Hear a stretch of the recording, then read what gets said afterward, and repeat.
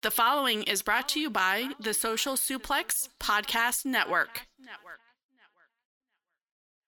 This is Scorpio Sky, and you are listening to the Keeping It Strong Style podcast, and it is the best. Yo, this is Rich Latta from One Nation Radio. This is brought to you by the Social Suplex Podcast Network. We present to you the Ace of Podcasts, Keeping It Strong Style. Let's go. It's the Ace of Podcasts, Keeping It Strong Style. Covering New Japan, they ready to hold it down. Jeremy Donovan and the young boy Josh. Come and hit a job out and bury all the frauds. From the Tokyo Dome over to the G1. Social Suplex is the network where we can get it done. I'ma chill and let them have it, cause this is just an intro. Keeping the strong style, 6 stars from the get-go, boy. Yeah, from Tampa Bay to the Tokyo Dome, this is Keeping It Strong Style with your hosts, Jeremy Donovan and the young boy Joshua Smith. And thank you for listening.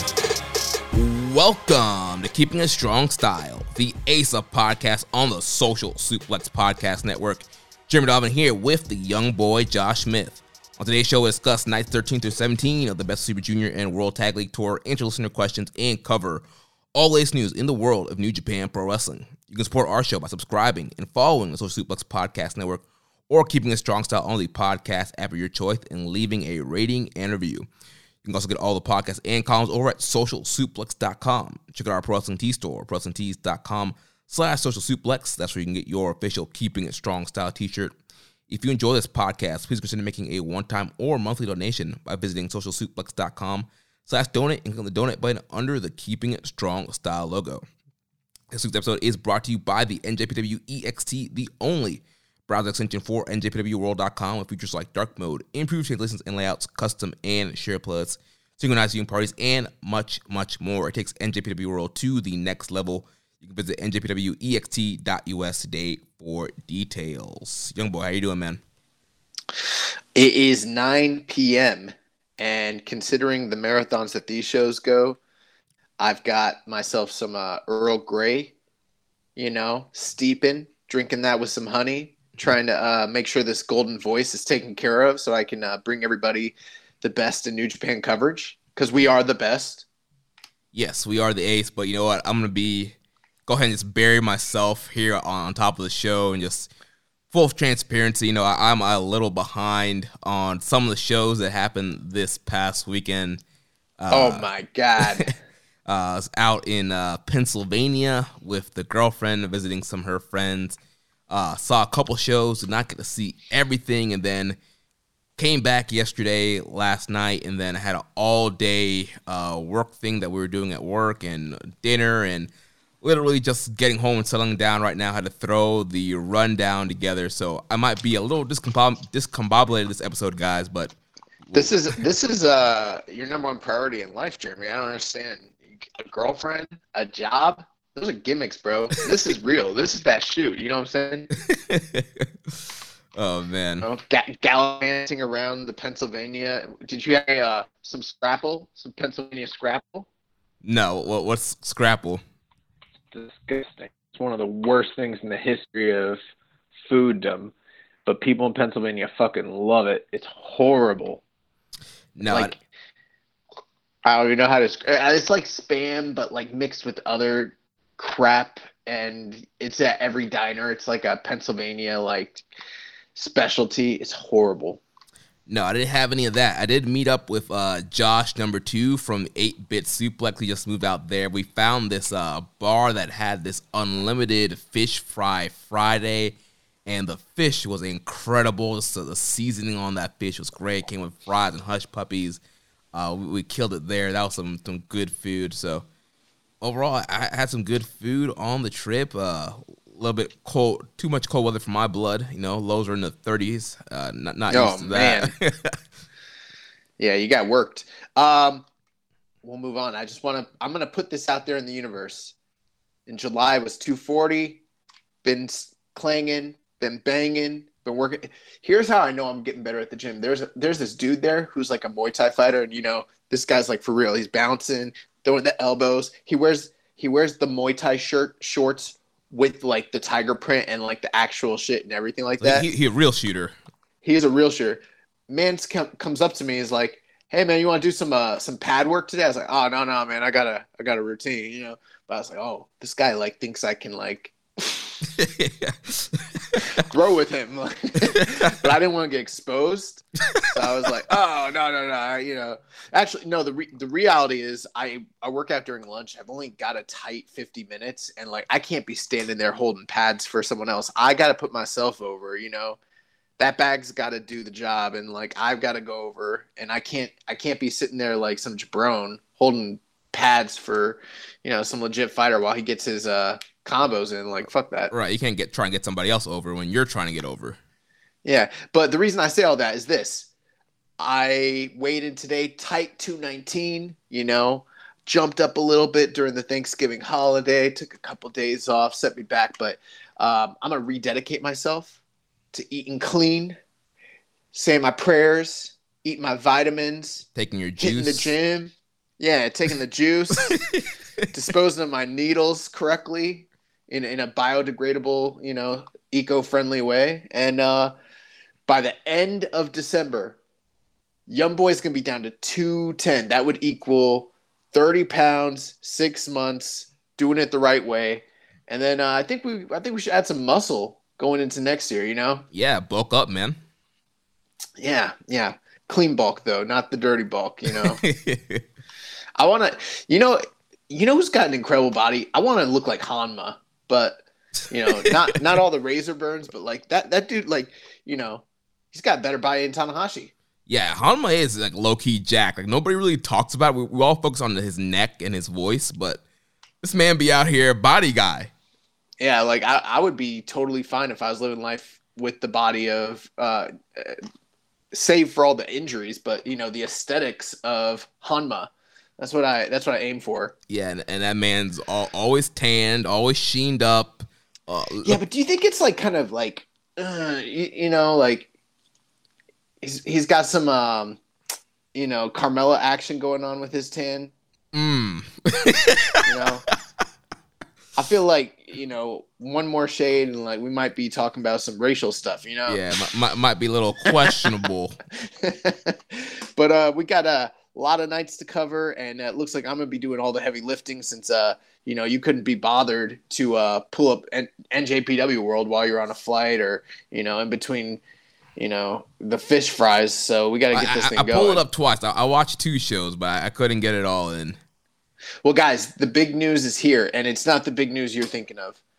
It's the continued big news that we've been going over week after week.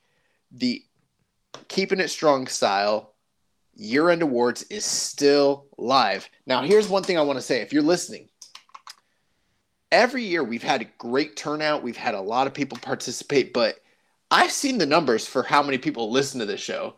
And according to Spotify, 80% of you finished the show after you started, which is like, you know, kind of mind-blowing because I've always wondered, like, you know, are people just got it set to auto download or are they just like starting the show and then not finishing it? But according to the metrics, you know, 80% of the people listening listen the whole way through, which is pretty incredible.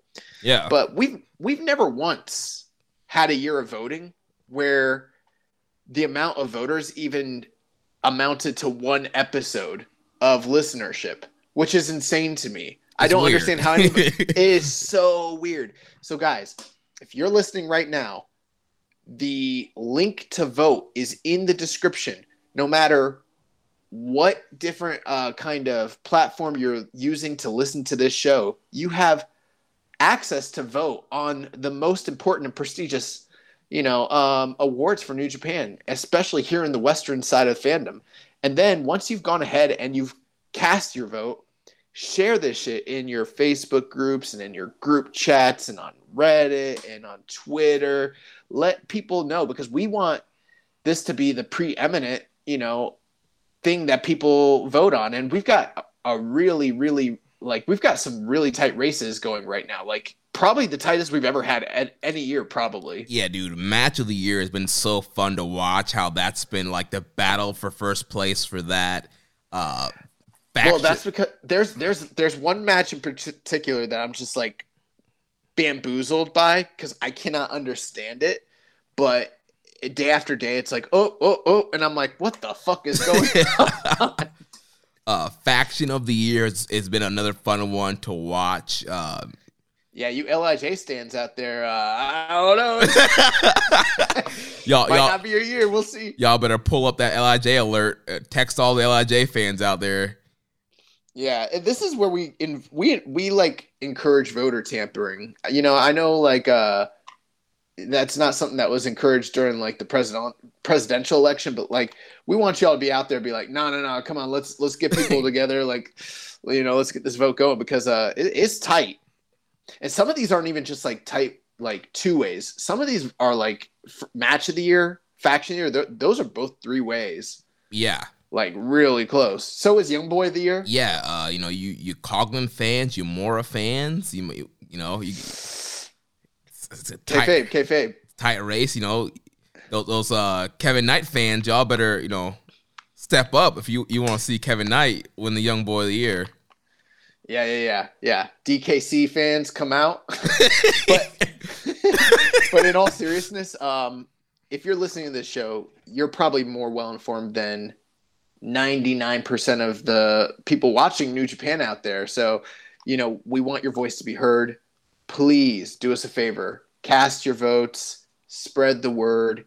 Let's get this shit popping. Because, I mean, we've only got like literally 2 weeks left for voting. Yeah, voting will end December 19th, 11:59 p.m. So yeah, you have time, but please, you know, get it in sooner rather than later. Or, you know, we want to get that voting number up. We want to make sure we have the best results possible. And you guys are great listeners. I know we ask you to do a lot, but this is very important to us. And we ask them to do a lot, but they don't do that much. Like I can't remember the last time someone sent me a red circle, and I'd be asking for money all the time. So that's, you know, after you cast your vote, maybe throw us a shekel or something. I don't know. Donations. Gifts. Oh man, but let's talk about we want to keep a tight show because it's late. There actually was massive monumental news. It had the entire, you know, Twitterverse talking, all the wrestling fandom, and that was an announcement by Katsuyori Shibata.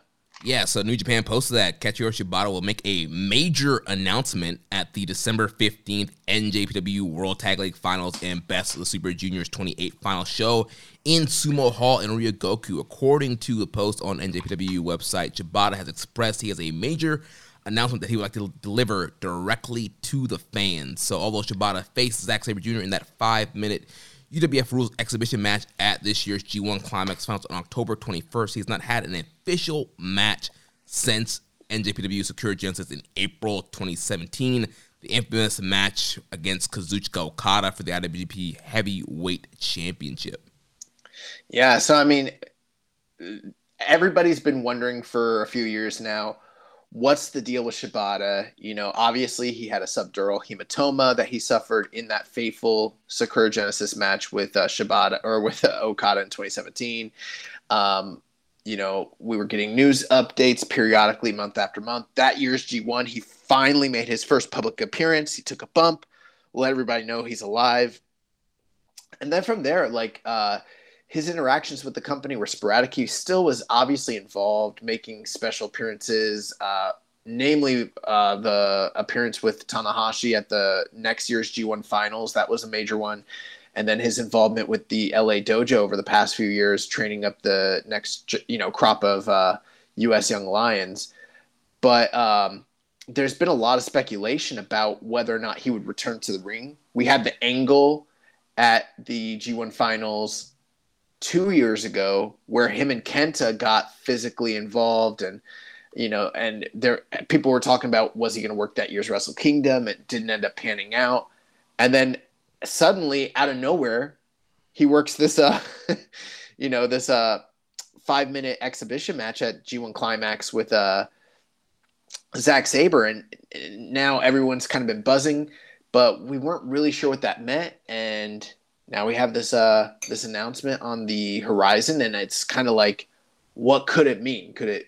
I mean, there's a lot of things it could be. I think the thing everyone's hoping it's going to be is a return to the ring for Katsuyori Shibata. Like, he's been fully medically cleared. He's healthy. He's in good shape, and he's going to be able to go.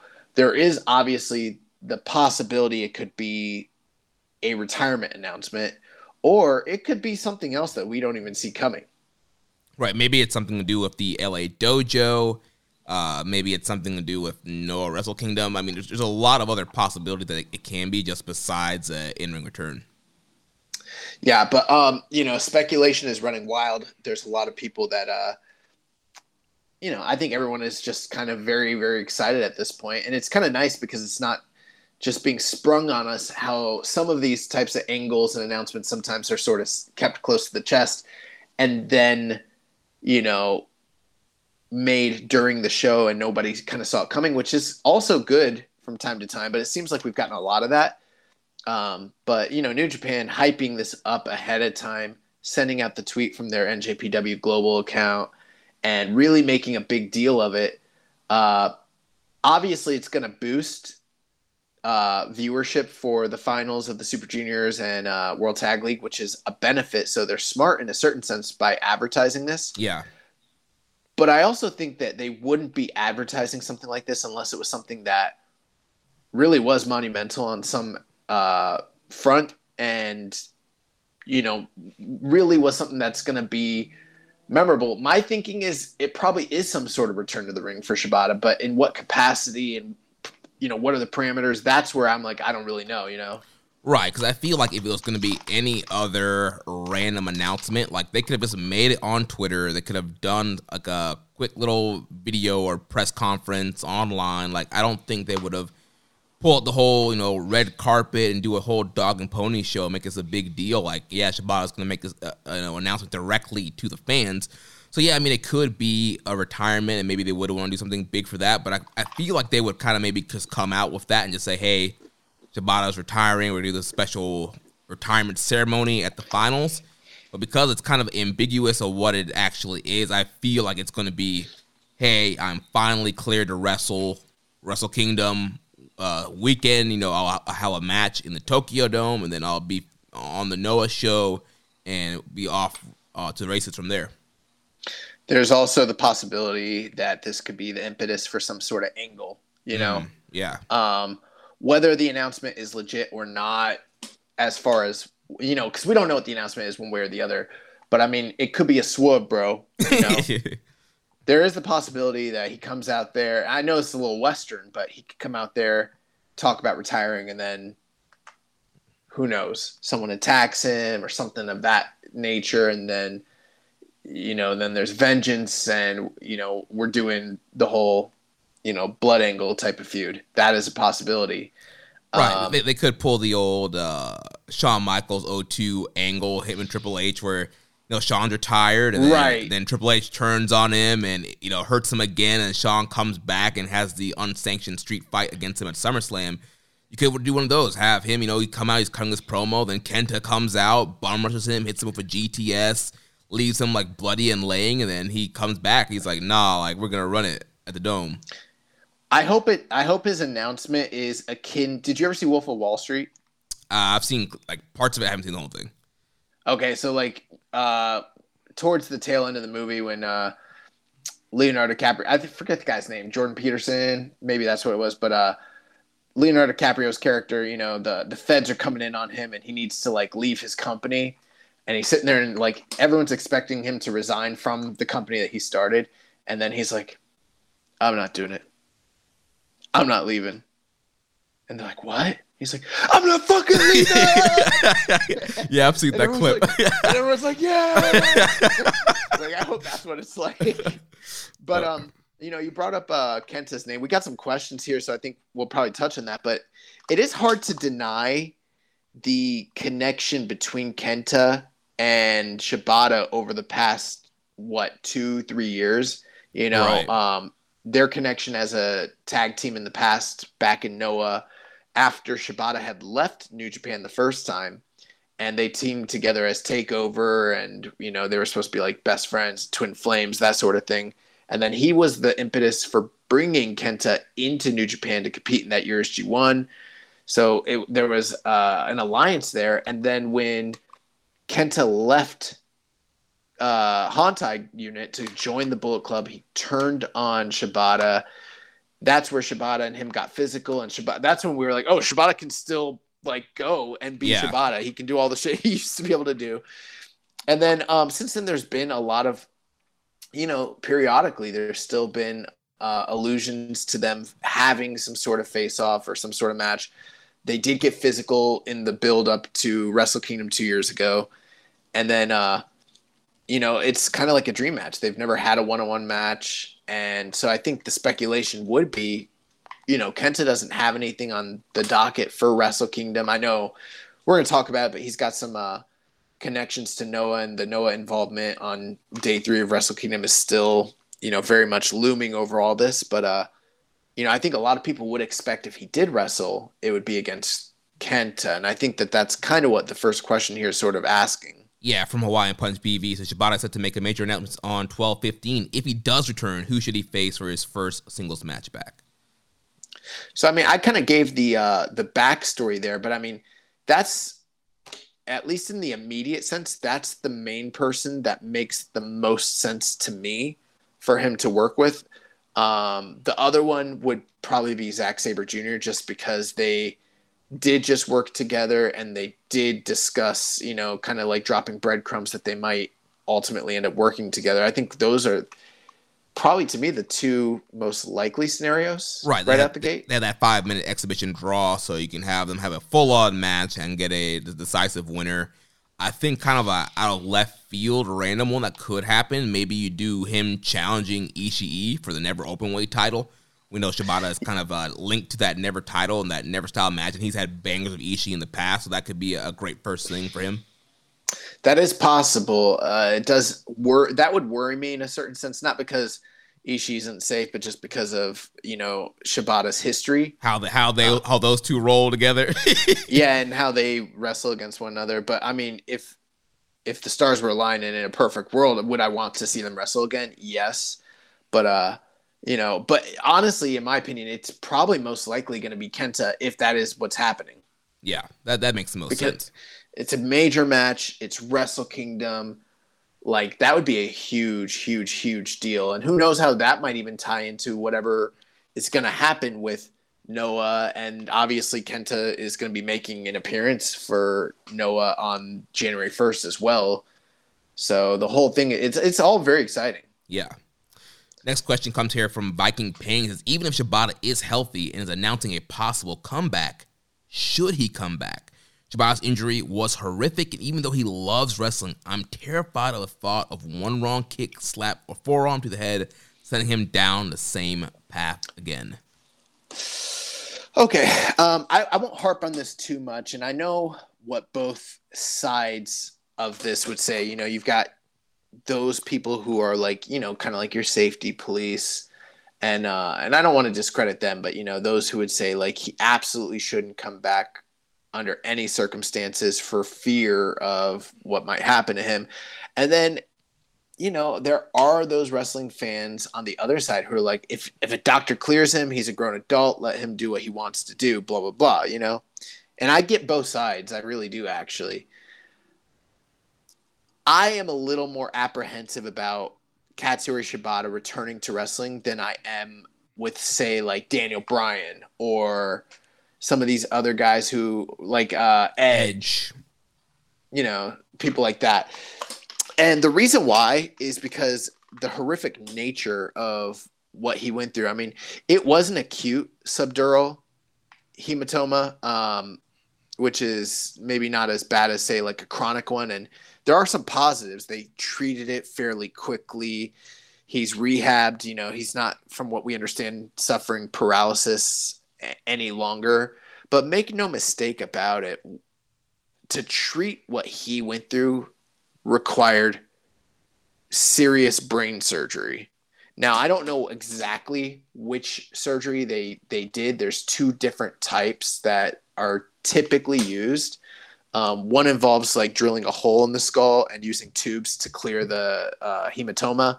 The other is a full cranial removal, which, if you want my opinion, I think that might be what they did do, because we've seen him train with that helmet and the headgear and everything like that. And I'm not a doctor, so I can't tell you whether he should or shouldn't wrestle again, but I am scared. I am scared because of what happened. And I don't know. I guess I don't understand the brain and a serious injury like that. The way, like, for instance, with, you tear a ligament or you break a bone or something. We've taken health class. I think most of us have a basic understanding of health and the human anatomy and how those things heal themselves. But I don't really know enough about what the long-term effects could potentially be of wrestling again when it comes to what he went through and neurologically, Yeah. And I think that is a real valid concern. And maybe it's not. Maybe there are doctors who know what's best for him and like wouldn't clear him under, unless it was the absolute best of circumstances, which I hope that is the case if that is what's happening. But, I'm also scared of Shibata's a fucking psycho. Like, you have to be crazy to be an MMA fighter and you have to be crazy to be a professional wrestler. And he did both. And beyond that, like to fight and wrestle the way he did, you have to be crazier than the majority of the crazy people. And so it scares me to think of what he may or may not be willing to do as far as laying his body on the line for this art and for his craft. Obviously what he's gone through over the past 4 years might have changed his perspective and, brought some things into, proper view for him and everything like that. But, I am scared. That's all I'll say is I'm scared. I don't know if he should or shouldn't come back. I would love to see him come back and I'd love for him to be healthy, but I am worried about it. Yeah, and again, just like you all see, we're not a doctor. We're not giving medical advice out here. We're not neurologists. But we have seen some similar situations with the brain, with guys like Christian, guys who have a history of concussions. Christian had 3 or 4 concussions on that last WWE run, and taking an extensive time off, allowing the brain and the head to heal, and then being cleared and being able to come back. Obviously, Shibata's injury is way more serious than just a concussion. And so not sure how his brain healed from his surgery and kind of what he's been doing. Also, we know he's been training at the LA Dojo, but we don't know what kind of other, rehabilitation stuff that he's been trying or doing. We know in the case of Daniel Bryan, he was doing a bunch of different rehab stuff and kind of working on himself and doing other things to get in a position to where he can be cleared. So I would hope that whatever doctors that New Japan is using, especially, I think it would be a very big black eye for the company if they do allow Shibata to be cleared and wrestle, and then something more serious happens to him. So I would think that they would be doing everything they could to make sure and, advising the best medical teams to be like, all right, is this like 100% safe for Shibata to be cleared to wrestle? And who knows, maybe it ends up just being one match, and not a full run, or maybe it's a quarterly or very seldom, a special occasion kind of deal. Yeah, and some of it too is we don't, as a society and just generally like with science. I mean, you talked about like the brain healing, but there are different camps of thought within science. Like the idea of neuroplasticity is very controversial, and some even have labeled it as like a pseudoscience. I mean, there are those who think like once you've suffered certain types of brain damage, your brain doesn't recover or heal itself. And then there are those who now believe like some of those treatments you talked about with Bryan Danielson and things he's done with what was he doing, like the cryogenic chambers, and that sort of stuff. Yeah. So that's all kind of like new science to a certain extent. And, that's the thing is like, I guess they could do brain scans and they can run tests and everything like that. But at the end of the day, I don't even know if a doctor actually even knows, even if everything looked the best, is it possible that things could still go awry? It is possible. Yeah. So, I mean, and that's where some personal responsibility comes into play too. It's not all just on New Japan or all on the doctors. It's also that man deciding to get in the ring, and anytime you step in the ring, you're putting your health and your life and your safety, on the line. And maybe this could be much more so. So I hope whatever ends up happening that I just hope it all works out well. Yeah, I will say if he does end up being cleared and starts wrestling again, it will add some drama to his matches. I still watch Bryan Danielson right now, and I see him take head bumps or something crazy. I'm like, I kind of cringe a little bit, and it makes me get that simpy and that I feel that drama for him. And so I feel like if Shibata's good to go and his matches are going to have that little extra kind of factor to it, like when he does land on his head or somebody's slapping him, you're like, oh man, like, should he be taking that? Yeah. Next question. So thoughts, so Dom Homie 101, thoughts on what will be the major announcement that Shibata will announce on the 15th, which we feel we kind of... Yeah, I feel like we kind of discussed that. Looks like Rambo Slam Pig also has some questions here. Yep, so he says, if Shibata is announcing his return to in-ring action, who would you like to see him work first? I think we kind of covered that Kenta would be... For me, it's Kenta. I don't know about you. Yeah, Kenta would be the guy also. Then he says, if Shibata returns to in-ring performance, do you believe there will be a negative impact to the output of the LA Dojo? His work there has been stellar. I mean, possibly, but that would be assuming he spending a lot of time in Japan and, not able to give all the same type of attention to the LA Dojo outfit. But I mean, like you said, Jeremy, it could be one match. He could work let's say he's 100% cleared. That doesn't mean he's going to be like doing Kazuna Roads and G1 stuff like that. He could just be showing up 2 or 3 times a year, working big matches, big programs. So it's kind of, until we know what the announcement is, it's hard to kind of speculate how it's going to affect his other like dojo, duties. Right, and they could use him as a featured guy on New Japan Strong, and maybe he wrestles on Strong more than he does in Japan.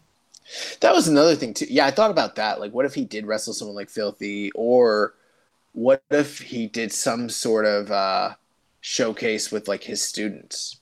Yeah. And maybe that's not quite what people are hoping this ends up being, but like, what if like he ended up doing some sort of like gauntlet with all the LA Dojo boys. Yeah, and also there is the United Empire LA Dojo feud that's going on right now. That maybe. Oh my God! What if it's him and fucking Ospreay? Him and Will. Oh my God, bro. Yeah, I would freak out if that was it.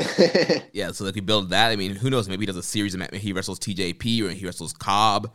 Nah, I don't need all that. Just give me him and Will. Let's not chance it. Let's get the one big one out. Let's see. Rambo's last question here. He says, if Shibata announces his official retirement, where do you think his career ranks amongst the pantheon of Puro greats? What was his peak as an in-ring performer? What will he be most remembered for? To give you a short, simple answer, I think he would rank as like a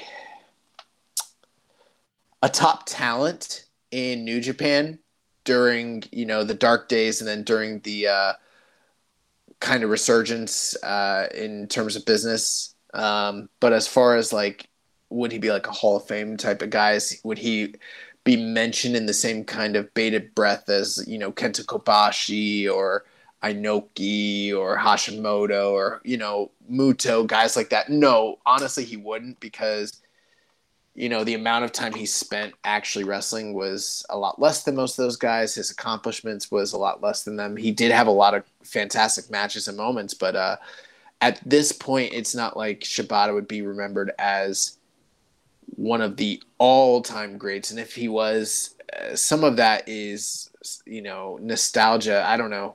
Kind of like it sort of be like that tragic element to it. As far as like his peak, honestly, in my opinion, his peak was the very, very tail end of his career. Like the last 2 years he was working, he was putting out better. He had better output during the final couple years of his run than he did when he was young, before he, went to Big Mouth Loud and, did MMA and all that sort of stuff. Yeah, like he kind of found himself, put everything together, and he was just on this momentous run. You look at like the Never matches with like Kyle O'Reilly and Bobby Fish, all that Never stuff he was doing, and then the New Japan Dad feud, and then also leading up to the New Japan Cup and the match with Okada as Akira Genesis. That's probably the highest peak that he was hitting his peak right there. Yeah, I mean that's the only time he ever challenged for that title. Or maybe I could be wrong. He might have challenged for it during his first run with the company, but I don't. That's weird. I have a weird memory of him challenging against Fujita, but maybe I'm making that up in my mind. But either way, him wrestling Okada was the peak of. And also, that's to many people the greatest match in the history of New Japan. Many people call it the greatest match in wrestling history. So, considering all the elements and the background and the story and everything crescendoed for him and then came crashing down in a very poetic and tragic way. So that was his peak. And I also think that's what he would be most remembered for to a certain extent. Beyond that, though, his intensity and his physicality as a performer. He's one of the most visceral and believable guys that there's ever been in the history of professional wrestling, period. Like he's magic. Yeah. He's awesome. He's definitely a special talent. And yeah, that headbutt and that's that whole Okada match will probably be the thing that people remember him for more the most, and just the kind of fallout from that. But yeah, if he can end up coming back, it'll be pretty cool. So we'll see what happens with all that.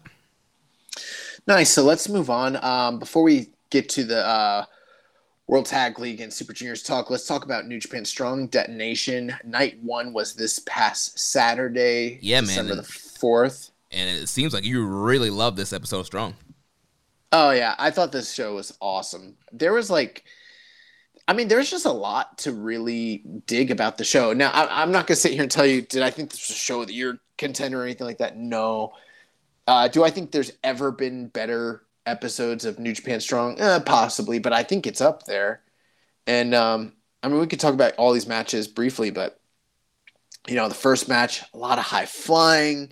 There's the background of the story element with Straight Out Army and Adrian Quest plus Leo Rush. They're doing their thing. You got the high flying, blah, blah, blah. It's almost like a junior style match.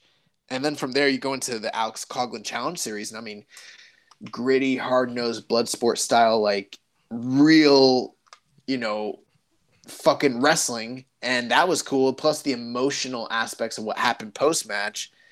And then Jonah comes in for this squash. And it wasn't just that he was a monster, but they gave Lucas Riley a lot in this underdog. It just felt like a 1-2-3 kid wrestling, I don't know, Yokozuna or something like that on like a 94 episode of Raw. It was awesome. And they did more for Jonah in this one match than I ever remember them ever really doing for him in his entire NXT run. Like, I was like, holy fuck, Jonah Rock is awesome.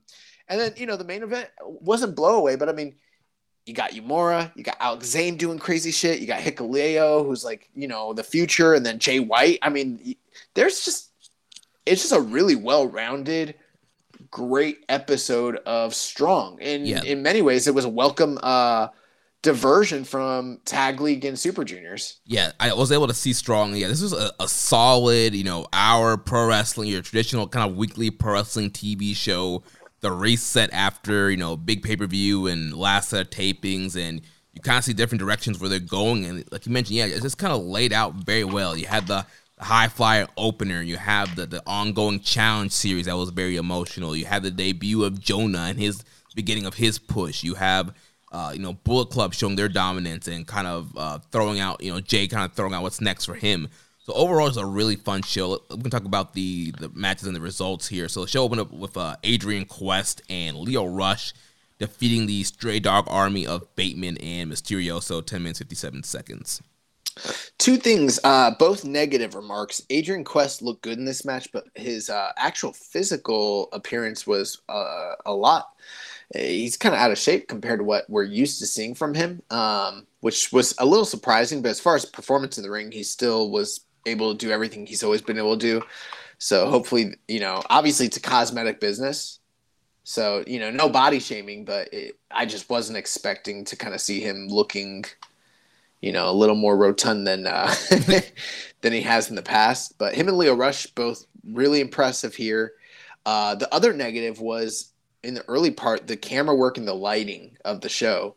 I do think that they're using different, at least for this series of tapings, they had a totally different quality camera for the hard cam that was suspended above the ring versus the ones at ringside. The ones at ringside were much better. And I noticed at a certain point, they just kind of almost entirely stopped using the lower quality camera. Yeah, I noticed which was that a also. good call. Yeah. Which they didn't need it. They don't need that elevated hard cam. But if you are going to have it, it needs to be of the same quality and caliber as the ones that you're using at ringside. But the lighting of the event, again, wasn't the best. And I don't know if it's because of attendance or, technical issues, but I don't know, man. Like, it needs, if you're running New Japan shows, they need to look like New Japan shows. Yeah, I will say, even though it wasn't the greatest, it was probably one of the best looking strongs they've been traveling. Yes. It wasn't as good as the first couple ones. The one right after Resurgence. Yeah, those were probably the best. And then Philly was all right, but this would be Philly and Texas were rough, and this was better than both of those. Yeah, Texas was horrible. Yeah, Texas was really bad. But fun match. Adrian Quest, Lio Rush, they did their thing. Bateman and Mysterioso. I like them. I like Mysterioso because, big poppy pump. He reminds me of like Scott Steiner mixed with like Rey Mysterio, so it's dope. Yeah, it's like total like create a wrestler. Like, yeah, I want to mix two of my favorites together and make a wrestler. So that was cool. The next match, Coughlin and Josh Barnett, was totally in my wheelhouse. 11 minutes 47 seconds. This is my favorite of Alex Coughlin's Challenge Series matches, and Josh Barnett, first time back in a New Japan ring in 17 years. It's a guy who headlined the Tokyo Dome in his first professional match ever. And it just was awesome. It really, really was awesome. And I'm like, bro, I know I've been kind of coming around on Coughlin lately, but like at this point, I got him higher than Fredericks and Clark Connors. Like, Alex Coughlin's my guy. And like, I didn't feel that way when they first showed up in Japan a couple years ago. Yeah, and I would say with his Challenge Series, unlike Connors and Fredericks, I feel like we're seeing just how well-rounded Alex Coughlin is. And he's wrestled different types of opponents, and we've seen him kind of acclimate and wrestle different styles. And here, this was kind of almost like the culmination to this series here, facing off against Josh Barnett, who Coughlin's also been training with, along with his training in the LA Dojo. He's done a lot of training with Josh Barnett, and we've seen Coughlin on the Bloodsport shows. And so wrestling another one of his teachers here, and also you mentioned this was more the Bloodsport type of matchup, a lot of kind of catch-can, a lot of grappling, a lot of fighting for submissions, a lot of intense striking and grappling. Like, this was a solid, really great work shoot pro wrestling match here. Yeah, I like this better, in my opinion, than, for instance, give me this type of technical style wrestling that's a little bit grittier, a little bit more hard-nosed, and a little bit more realistic than, say, and while I love these guys, I like this better than the type of wrestling that, like, Zack Sabre Jr. or Jonathan Gresham does. Like, that stuff's a little more flashy, and, some people probably find it a little more entertaining, but I like this stuff, like, where it's like, they're doing little things, and you're like, oh my God, these guys are incredible. And, we make jokes. We got our friends here locally. We go to shows. We talk about guys working rest holds, and, we don't want them working rest holds. These guys were not resting in these holds. They were working every minute of the match, and the crowd really appreciated it. And it was the furthest thing from boring, even though, a lot of people don't like the grapple fuck style of match. Like, this wasn't, your oh man, who's the guy from 205 Live that this wasn't like your Drew Gulak. Yeah, it wasn't like a Drew Gulak, like Johnny Gargano epic. This was like, holy fuck, this looks pretty real. These guys are really getting it, and Yeah. I liked that a lot. And the crowd, I would say that they were quiet, but I feel like they were intently watching what was happening. And then when they built to like the crescendo of the match where they started doing more striking, the crowd was so into it, had the crowd in the palm of their hands, and they were really excited for the finish. There was a lariat that Alex Coughlin hit Josh Barnett with where I was like, holy fuck. Like, he hit him so hard. But, yeah, at the end of the match, Barnett hit him with a gigantic high-angle German, and then he caught him in the beautiful cradle suplex. Cradle suplex, and then, tapped him out. And then they honored each other, and then Barnett talked about, how far he's come and great job that Shibata's done with him and everything that he's done for him, and that he's kind of passed the test and they're going to turn him into a real killer. I don't know if you got to see this, but post-match during the interview segment, Coughlin said that this was supposed to be his final match as a young lion, but he has one more match, someone who's been a thorn in his side the entire time he's been in New Japan Strong. And his final series match is going to be against JR Kratos. Yes, we've seen the rivalry play out between Kratos and Coughlin, especially when Coughlin was kind of teaming up with Fred Rosser as they were battling Team Filthy. And we've seen kind of like the power struggle between Kratos and Coughlin. So that should be a great, final, challenge series and a blow off to that rivalry that's been going on. Yeah, great opportunity for both guys. So, then, the Jonah match, we talked about that. The main thing was Jonah just came off looking like a scary fucking monster. I made a comment a few weeks ago when he made his surprise appearance in San Jose, where I was like, I think he looks bigger than he did in WWE, but maybe it was just street clothes. But now after seeing him in gear, I'm like, oh, he's way bigger, like way bigger than he was. But it didn't affect his work in any way. In fact, it might have even enhanced it, because there are big guys in New Japan, but there's nobody like Jonah in Japan. I mean, like, we're talking super heavyweights that can fly. Like, he's scary, bro. And as much this kid, what's his name here? Lucas Riley. Lucas Riley, very, impressive. He comes out of Santino Brothers School. They have great content online. If you're training for wrestling, I highly recommend it. They've trained a lot of really good wrestlers, but, he never stood a chance, obviously, but it was great for him to kind of get this exposure. But towards the tail end, Jonah was just brutalizing him, and Jonah kept going for the pin and then pulling the kid's head up and started getting massive heat from the crowd, which I was like, oh, this is incredible. And then he did the giant splash off the top, and I mean, the kid's definitely he's probably like 180, maybe less. Yeah, and, somewhere in that range. Jonah Rock's easily over 300 pounds. Yeah, I just thought they did so well. You see a lot of guys talking about, how do you push a big guy? How do you push a monster? Like, this was like how you push a monster 101. Like, big guy, he comes up there against, like, the plucky, underdog babyface. The babyface kind of gets some shine a little bit, try to do some moves, but anytime he got any kind of momentum, Jonah would cut him off and just showed his power and his strength and didn't let Lucas get too much on him. It was just great. And he's just like, this is how he just manhandled and tossed him around and just used his power to cut him off at every turn.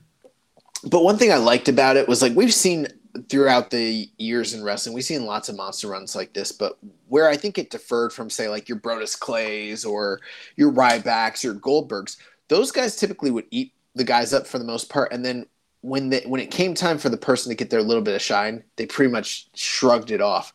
Jonah Rock was showing here. I should stop calling him that. Jonah was showing in those moments that he kind of got you to believe a little bit in this kid. Like, he's not going to do it, but, Jonah's like pretty good seller. And I'm like, oh, okay. Like, and not only that, you kind of wanted Lucas to kind of get the upset just the way that Jonah was bullying him.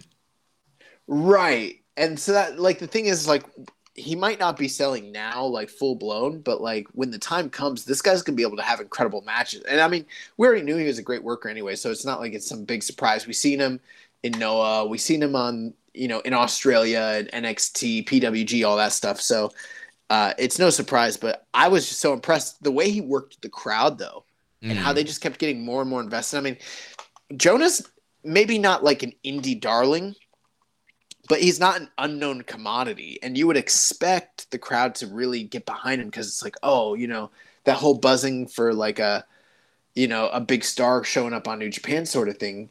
That didn't happen here. Jonah kept it so grimy that the crowd like really was feeding into like, holy shit, he's beating the fuck out of this Lucas Riley kid. And then when he like did the big splash, I've seen him do that splash plenty of times, but this time I don't know, it was just different. I was like, holy fuck. I know, like, Kevin Kelly was like, God damn. Yeah, and then he picked up the win. And then at the end of the match, another thing that I liked about the show, we had the big run-in from Finlay. Finlay's son. And sold my joke. Disrespected that man. Yeah, no, but for real, Dave Finlay came in, made the kind of jump zoned Jonah Rock post match a little bit. Now I did notice this though, even though the crowd was getting heat on Jonah and booing him, as soon as Dave Finlay came out, I started kind of like cheering for Jonah. And like I feel like I've seen, the recommended match of the week earlier this year was that match between Hangman and Jay White in California, and there was a run-in at the time from Dave Finlay, and the crowd did the same thing. I'm like, dude, it's been like a lot of years, and this shit's still happening. Like, I don't know. Like that man's not over in the West. He's not over in the West at all. But it is, continuing the feud between Finn Juice and Jonah. So we'll see where that leads. And then, the main event, Hikuleo and Jay White against Alexander and Yuya Uemura. Nothing really crazy, nothing to write home about, but it was a solid outing by 4 unique individuals. Good match, solid, fitting main event for this show. And then at the end, we kind of got – I was kind of popping for Jay White talking about all the young upstart talent that's out there that, he's – trying to open the door, open challenge, and he's like, young talent like Chris Sabin and Chris Jericho, and like he has all Chris's. Yeah. He's like, but he laid the challenge out for Christopher Daniels. So, I think he's got the 3 Chris's, and once he slays the 3 Chris's, something's gonna happen. I don't know. But young upstart talent, local hometown kid, Christopher Daniels, taking on the Switchblade. So yeah, but now be for the Nemesis tapings that are coming up this week. Thursday, December 7th will be the next set of tapings, and then that will air in the future on New Japan Strong on NJPW World. So should be interesting to see the Fallen Angel in a New Japan ring again. Yeah, and that's the reason I like this show. Just a varied variety of matches, all very good. Maybe it wasn't like, was there any classic necessarily the way that you see on like, say, AEW? No, but it's not a 2-hour show either. This was a tight, concise 1-hour presentation. I thought this show was awesome. Plus, just such a breath of fresh air from what we've been getting from Tag League and Super Juniors, with the angles and different styles and everything. And crowds that can cheer and just, it's a totally refreshing product to watch in the middle of kind of the dog days of the Super Juniors and World Tag League tours. Yep. But this coming Saturday, Detonation Night 2, NJPW Strong, 8 p.m. Eastern, December 11th. We've got 3 big matches coming. So Tomohiro Ishii will be going one-on-one with Brody King. And that is a non-title match. You got to figure with everything going on with ROH, maybe this is a, let's see what the kid has type of match, if you know what I'm saying. Yeah. We also have Will Ospreay, Jeff Cobb, and TJP, members of the United Empire, teaming up to take on the LA Dojo, Carl Fredericks, Clark Connors, and Ren Narita. And then in the main event, Jonathan Gresham will be taking on Gabriel Kidd, which, probably will be an outstanding match. Yeah, it should be a really good technical matchup. And yeah, it should be a fun match. And we saw that build from the Philly tapings with Gabriel Kidd making his comeback. I think Saturday night's final battle, too. Last ROH pay-per-view, and probably ever. Who knows Who knows? But we've got World Tag League and Super Juniors discussion. We can go ahead and start with World Tag League. And to be honest, guys, we're going to breeze through a lot of this. Jeremy didn't watch it all. I watched it, but, I don't feel like I have a lot of things to say that I didn't say the week before. It's at this point kind of a wash, rinse, and repeat. I would say that Tag League is very much by the numbers, whereas Super Juniors kind of has kept you on your toes, exciting upsets, major storylines kind of being interwoven through all that. But like Tag League is just a house show loop tour, it's exactly what you would expect essentially. Yeah, and so I have all the results up here from the past week from both shows. So I'll read through these quickly, and then we can start looking at the standings of World I'll give you a couple quick, thoughts just on a few things I noticed. So starting with Thursday, December 2nd, we had an opener of Nakashima versus Fujita, which ended in a 10-minute draw. Then the first Tag League match, we had Hanma and Makabe defeating Taka Michinoku and Minoru Suzuki, 10 minutes, 11 seconds with the Kokeshi. Then we had Tenkoji. They lost to Fale and Owens via the Grenade, 10 minutes and 45 seconds. Then we had Tiger Mask and Nagata. They lost to Aaron Hanare and Great Okan with the Imperial Drop. Then we had G.O.D. losing to Evil and Yujiro via the Evil. Then Yano and Tanahashi, they were defeated by Yoshihashi and Goto via the Shoto. And then the main event of this show was Sonata and Tetsuya Naito losing to the Dangerous Tekkers via the Tensho Zack Driver. And this was the show that I saw. So two things I just wanted to point out here.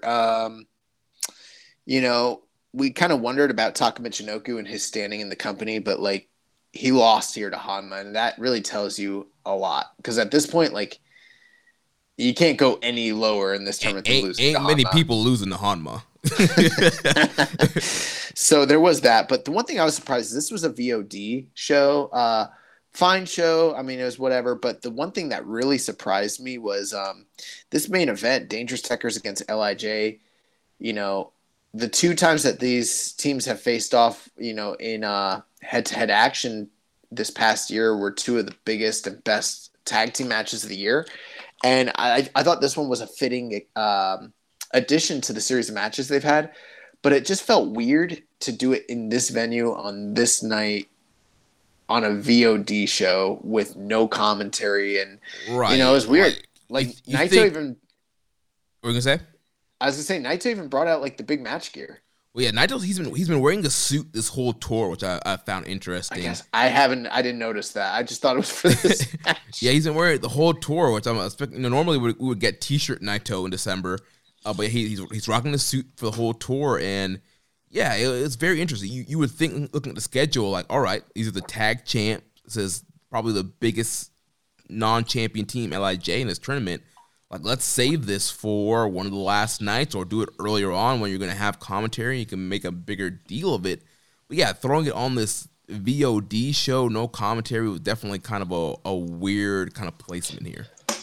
Hey, I mean, for the fans that were in attendance, that's, a pretty awesome treat for them. But I was a little surprised by that. But this match, big recommendation, 29 minutes, 49 seconds. They went literally down to the wire. Yeah, that was nailed. I thought they were going for the draw, and then they busted out that combination Zack Driver at the very end there. Yeah, and I thought that this might be my match of the tournament so far. Maybe not, but it's a big recommendation. I'd probably go like 3 3/4 on it. That's how good I thought it was. Yeah, I was like 3 3/4, maybe 4. It might hit the notebook. Probably could give 4 stars to it. Then on December the 4th, so interesting thing here, this show opened up with Shingo Takagi against Ryohei Oiwa, 10 minutes and 18 seconds. Really fun kind of exhibition, kind of broke us out of the whole, Young Lions Cub Cup. I saw someone refer to it as. So, Oiwa sort of getting some ring work in with the number one wrestler in the world, Shingo Takagi, and it was pretty good. And Takagi killed this man with the pumping bomber. If you didn't see it, I'd recommend it. And, I don't know if that... Like I don't know. Beat Oil with a Boston Crab. Oh, yeah. Actually, it was a single leg crab. But I for some reason, I thought he killed him with a pumping bomber, and then, he got him the crab. But good match there. The rest of the card, Bullet Club team beat Blue Tiger. Chaos team beat Suzuki-gun. United Empire beat Great Bash Heel. LIJ beat Tenkoji. House of Torture beat the Dangerous Tekkers. And God defeated Tanahashi and Yano. And then earlier today, we had another World Tag League show. Fujita and Nakashima wrestled to a draw. Dangerous Tekkers beat Blue Tiger. Tanahashi Yano beat Suzuki-gun. House of Torture defeated Great Bash Heel. United Empire defeated Tenkoji. Chaos defeated the Bullet Club team. And LIJ defeated God. So not a lot of upsets or great matches or major storylines. It's kind of all by the numbers, but this is right at the tail end of the tour. And based on how everything shook out at the beginning of the tag league, this is not to be unexpected, you know. But where are we with the standings on the tag league portion here, Jeremy? Yeah, so starting at the top of the block, we have 4 teams that are tied in first place, 7-2. So we have the IWGP Tag Team Champions, Dangerous Tekkers, Tetsuya Naito and Sanada, Hiroki Goto and Yoshihashi, and then the United Empire team of Great Okan and Aaron Henare. All those teams have 14 points. Then moving on down, we have Bad Luck Fale and Chase Owens, Evil and Yujiro Takahashi. Both of those teams are at 12 points. They're 6-3. Then we have 2 teams who have 10 points and 5-4, Gorillas of Destiny, and then the team of Hiroshi Tanahashi and Toru Yano. Then Tenkoji, they have 4 points. They're 2-7. Blue Tiger, the team of Yuji Nagata and Tiger Mask, they're 2 points, 1-8. Then Great Bash Heel, Tomoyuka Hanma and Togo Makabe, they have 2 points. They are 1-8. And then the Suzuki-gun team of Minoru Suzuki and Taka Michinoku, they have 0 points. Big Goose Egg, 0-9. Okay. And you said Gorillas of Destiny have 10 points? Okay, yeah. I'm thinking at this point, and I could be wrong here, but I think all the teams, because we only have 2 more tag league shows, right? Yep, the 9th and the 12th. So this loss that God had here today, that was probably the most surprising thing, losing to LIJ. That really bolsters LIJ's claim to being one of the top teams in the division going into the last few nights. And I think that effectively, I mean, of course, I think there could be maybe some wacky way where it could work out to where God could potentially win. But I'm thinking that the teams with 10 points, God and Tanahashi and Yano, they're effectively eliminated because, you know, even if they won the next 2 matches, they're going to end up with 14 points. It's highly unlikely, barring that there's some sort of weird, three-way tie that they're going to get through because there's already 5 teams ahead or 6 teams ahead of them, and it's highly likely that 2 of those teams are going to pick up wins between now and then. Yeah, so for God on this Thursday, December 9th, they're facing off against Fale and Owens. So they could get a win there, get 12 points, and tie with that team. And then on night 11, let's see who God is up against. They are facing United Empire. So they could beat them and get 14 and get a tiebreaker over Okan and Henare. It's possible, but then you still got – I mean, they're not effectively eliminated 100%, but I think knowing the way this company books, I think it's just highly unlikely God or Tanahashi Yano stand a chance to continue on because, you know, Fale and Owens got 12 points, House of Torture has 12 points, United Empire has 14, Chaos has 14, LIJ has 14, Dangerous Tekkers have 14. It's just, to me, I haven't done all the fine math, but it's like they'd have to win both of their next matches to even be viable. And it's I think just given the mathematics of the other teams that are still remaining, it's highly unlikely that 14 points could be enough to get it done, in my opinion. Yeah, now I'm looking at some of the other top teams. So, yeah, Dangerous Tekkers on Thursday, they're facing off against Hanma and Makabe.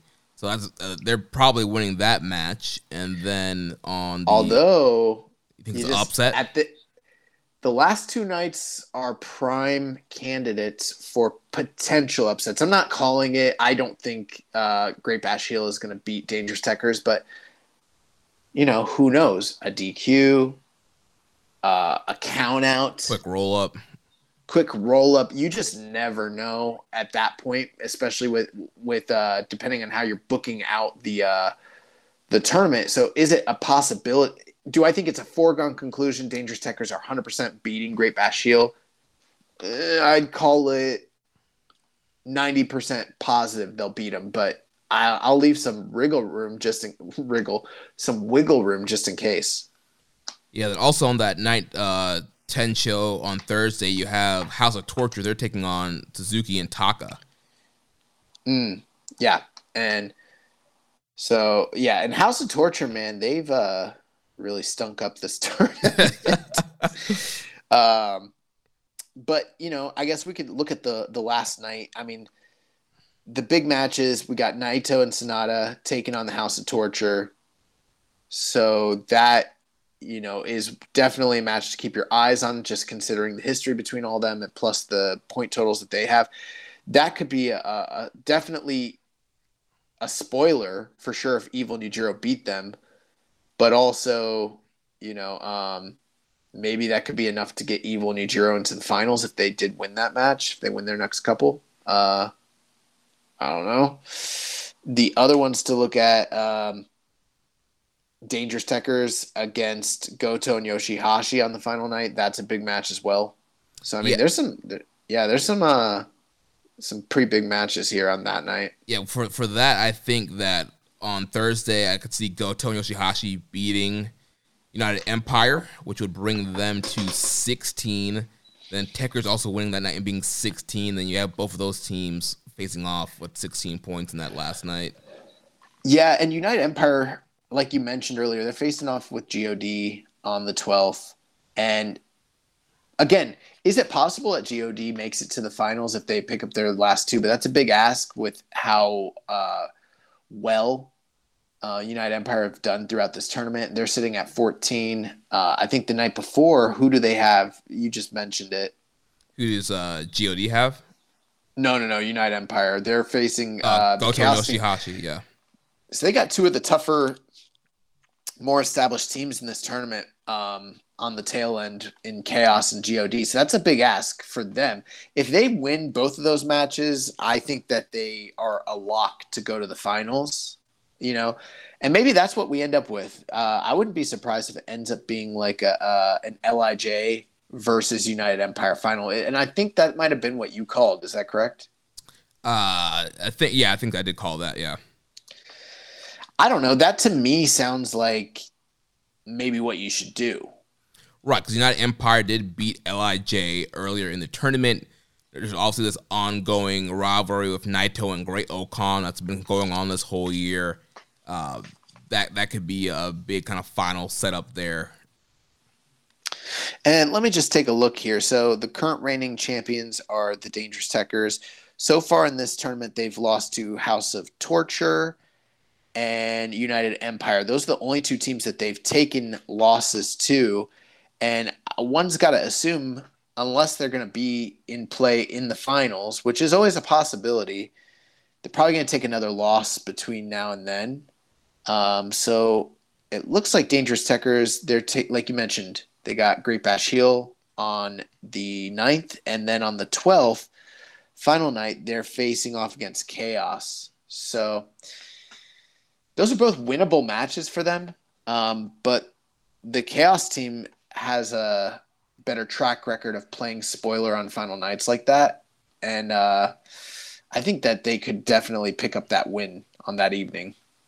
Yeah, I think the Chaos team is definitely another favorite that could easily go into a final, especially if they beat Dangerous Tekkers on the last night, and then the previous night they have the United Empire, which is another top team. So again, I feel like United Empire and Chaos are kind of the same situation where if one of those two teams win both of their matches, like they're favorites to go into the finals.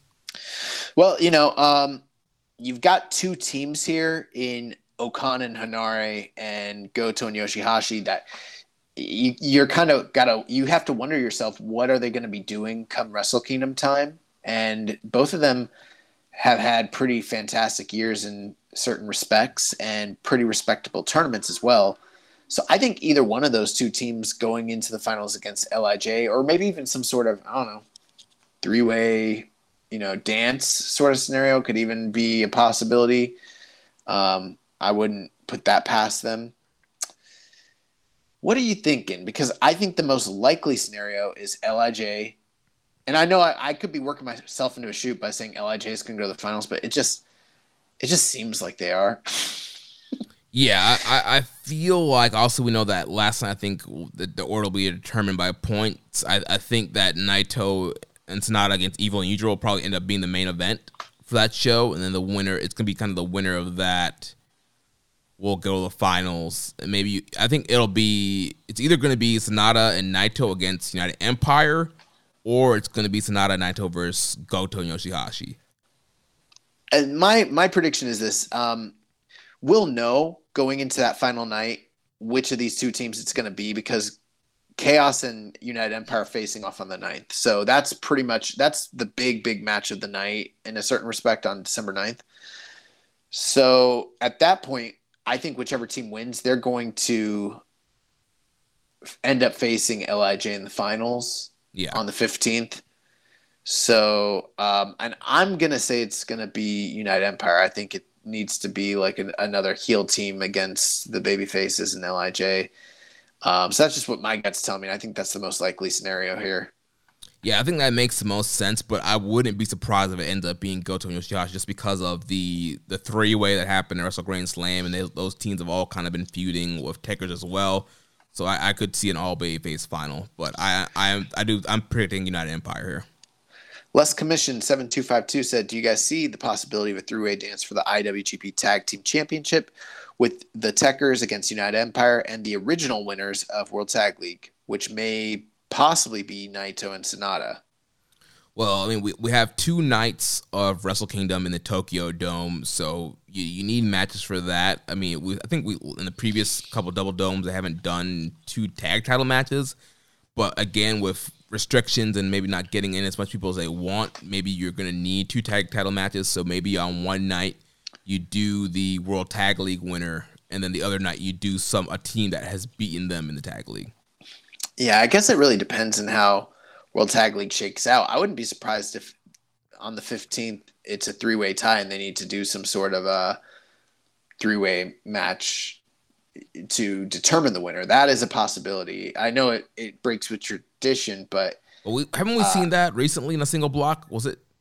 We saw it, I believe, in the Junior Tag League one year. Yeah. Yeah, so that's kind of why I'm thinking that's still, that's on the table. The other thing too is I'm not saying they should do this, but they could do a gauntlet at Wrestle Kingdom, and some of these teams might all be in play for that, which isn't necessarily something I'd advocate for, but it's possible that that's what ends up happening on either the 4th or the 5th. Right, you want to get everybody on the card. You need to fill out the card. You could, do a gauntlet. Normally they would do that. And they're a 6-man gauntlet. So, they might do the tag team gauntlet, have all the teams that didn't win get kind of a second chance kind of thing. And then the winner, you can do the gauntlet on night 1, and the winner of that gauntlet will face the winner of the tag title match winner on night 2. Nice. But that is going to do it for Tag League. Let's move on to Super Juniors. Jeremy, you got the results of the last couple nights? Yeah, so on Friday, December 3rd, show opened up with Oiwa and Vegeta having a draw. Then we had Master Wato defeating Yoshinobu Kanemaru with the RPP. Robbie Eagles defeating Doki with the Ron Miller Special. Bushi defeating Taiji Ishimori with the MX. El Phantasmo getting the win over Sho via tap out. Then we had Hiromu Takahashi defeating Taguchi via roll up. And then the main event had Yo defeating El Esperado with the direct drive. Then moving on to, let's see, the next date here, December 5th. We had Nakashima and Oiwa again going to a draw. Then Doki, he lost to Taiji Ishimori via the bone lock. Yo defeats Yoshinobu Kanemaru with the 5-star clutch. El Phantasmo defeats Ryusuke Taguchi with a wrist lock. Then we had Robbie Eagles defeating Sho with the Ron Miller Special. Hiromu Takahashi defeating Master Wato with the Time Bomb 2. And then the main event, Desperado, he defeats Bushi with the Pinche Loco. Yeah. So, and you didn't see either of these nights, correct? I did not, no. Okay. So a couple just quick thoughts. I'm not going to give in-depth analysis here, but a couple things. So, Wato beating Kanemaru, that was kind of cool just because I think this is only the second singles match that they've had against one another. After the match they had at Jingu Stadium when Wato had first broken and everyone expected him to beat Kanemaru and he didn't. And then on this night, he was able to finally he did beat Kanemaru in tag matches afterwards, but he never got that definitive singles win. So right. That was kind of one of the big stories going into that match, which was cool. Eagles obviously beat Doki. The sad thing with that, Doki having such a monumentous start to his Super Juniors and then kind of fizzling out and resuming his role of being a pin eater. So I think we might have overestimated what kind of point totals he ends the tournament with, but there's still time for him to pick up a win or two before the whole thing's over. So good match there.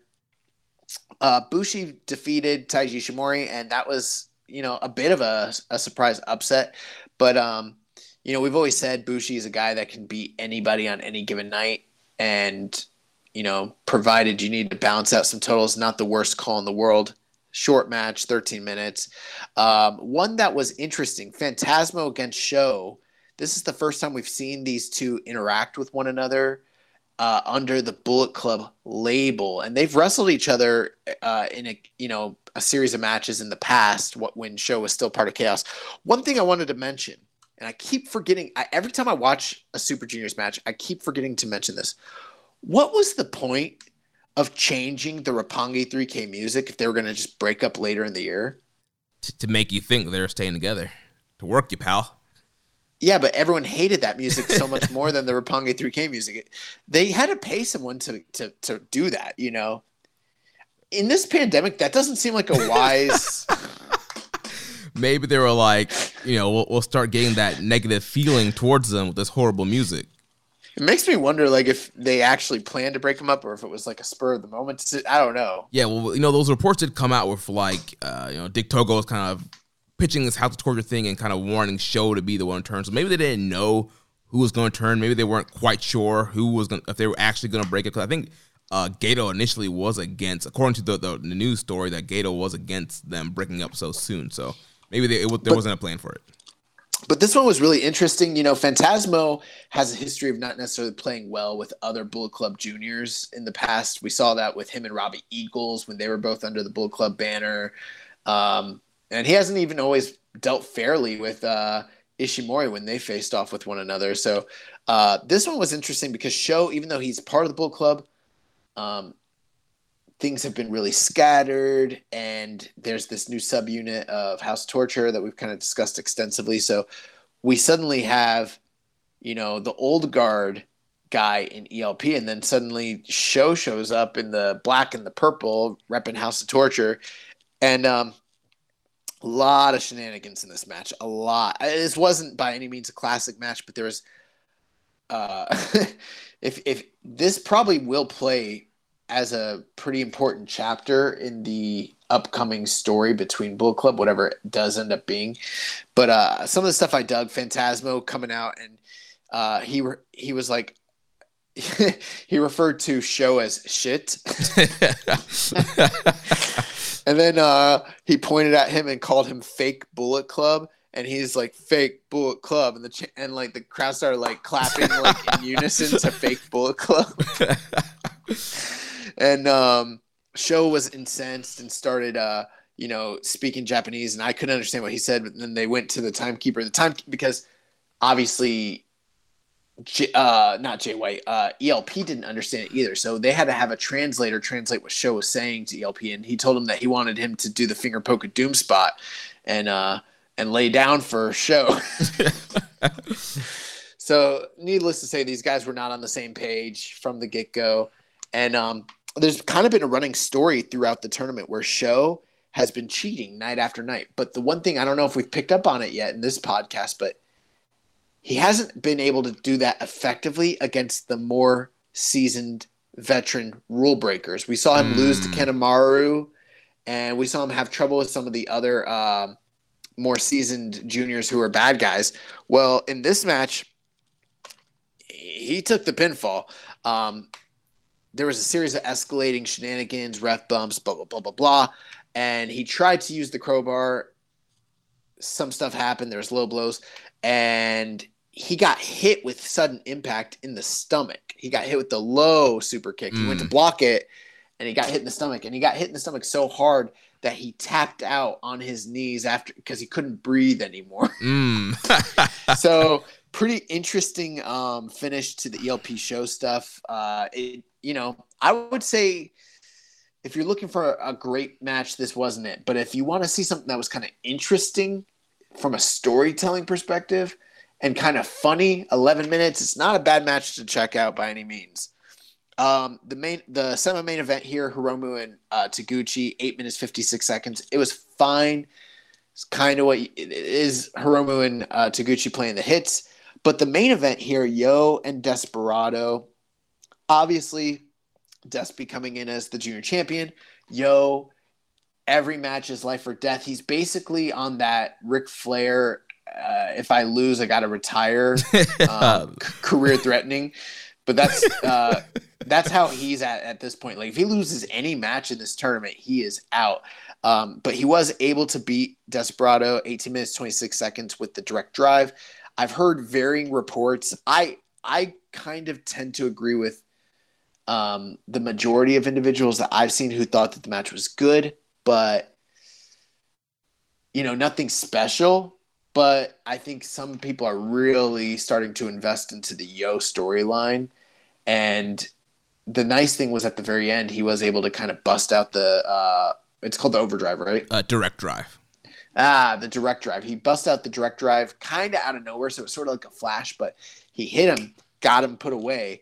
And it's kind of created this sense where if he lands that on you, he can put anybody away, including the junior champion. So we've talked about this in the past, that Yo was the wacky roll-up guy. And now suddenly he's got a finisher that is actually threatening and has kind of turned his super juniors around. But at the same time, it's not like he's putting out these classics the way that Sho has done in the past during these tournaments, if you get what I mean. Right. He's still kind of that kind of underdog, plucky underdog that's kind of fighting for survival, and he's kind of fighting out of desperation, but his matches are not quite hitting that. He's not Sho going there having these back and forth bangers with Hiromu and Taiji Depends Shimori. on who you ask too, though. Yeah. I mean, I think I saw Grapple has this rated at like 3.75. I think Ian Hamilton rated it like 4 stars. So there are some people in the know that had it pretty high. I was much lower, maybe like 3.5. For a main event against the champion, it did knock my socks off, and I think most of the cage match viewers and raters kind of felt the same way. But an important match nonetheless. Yo is still alive, and I think my prediction that Yo is going to be in play going into the final night of Super Junior is coming to fruition.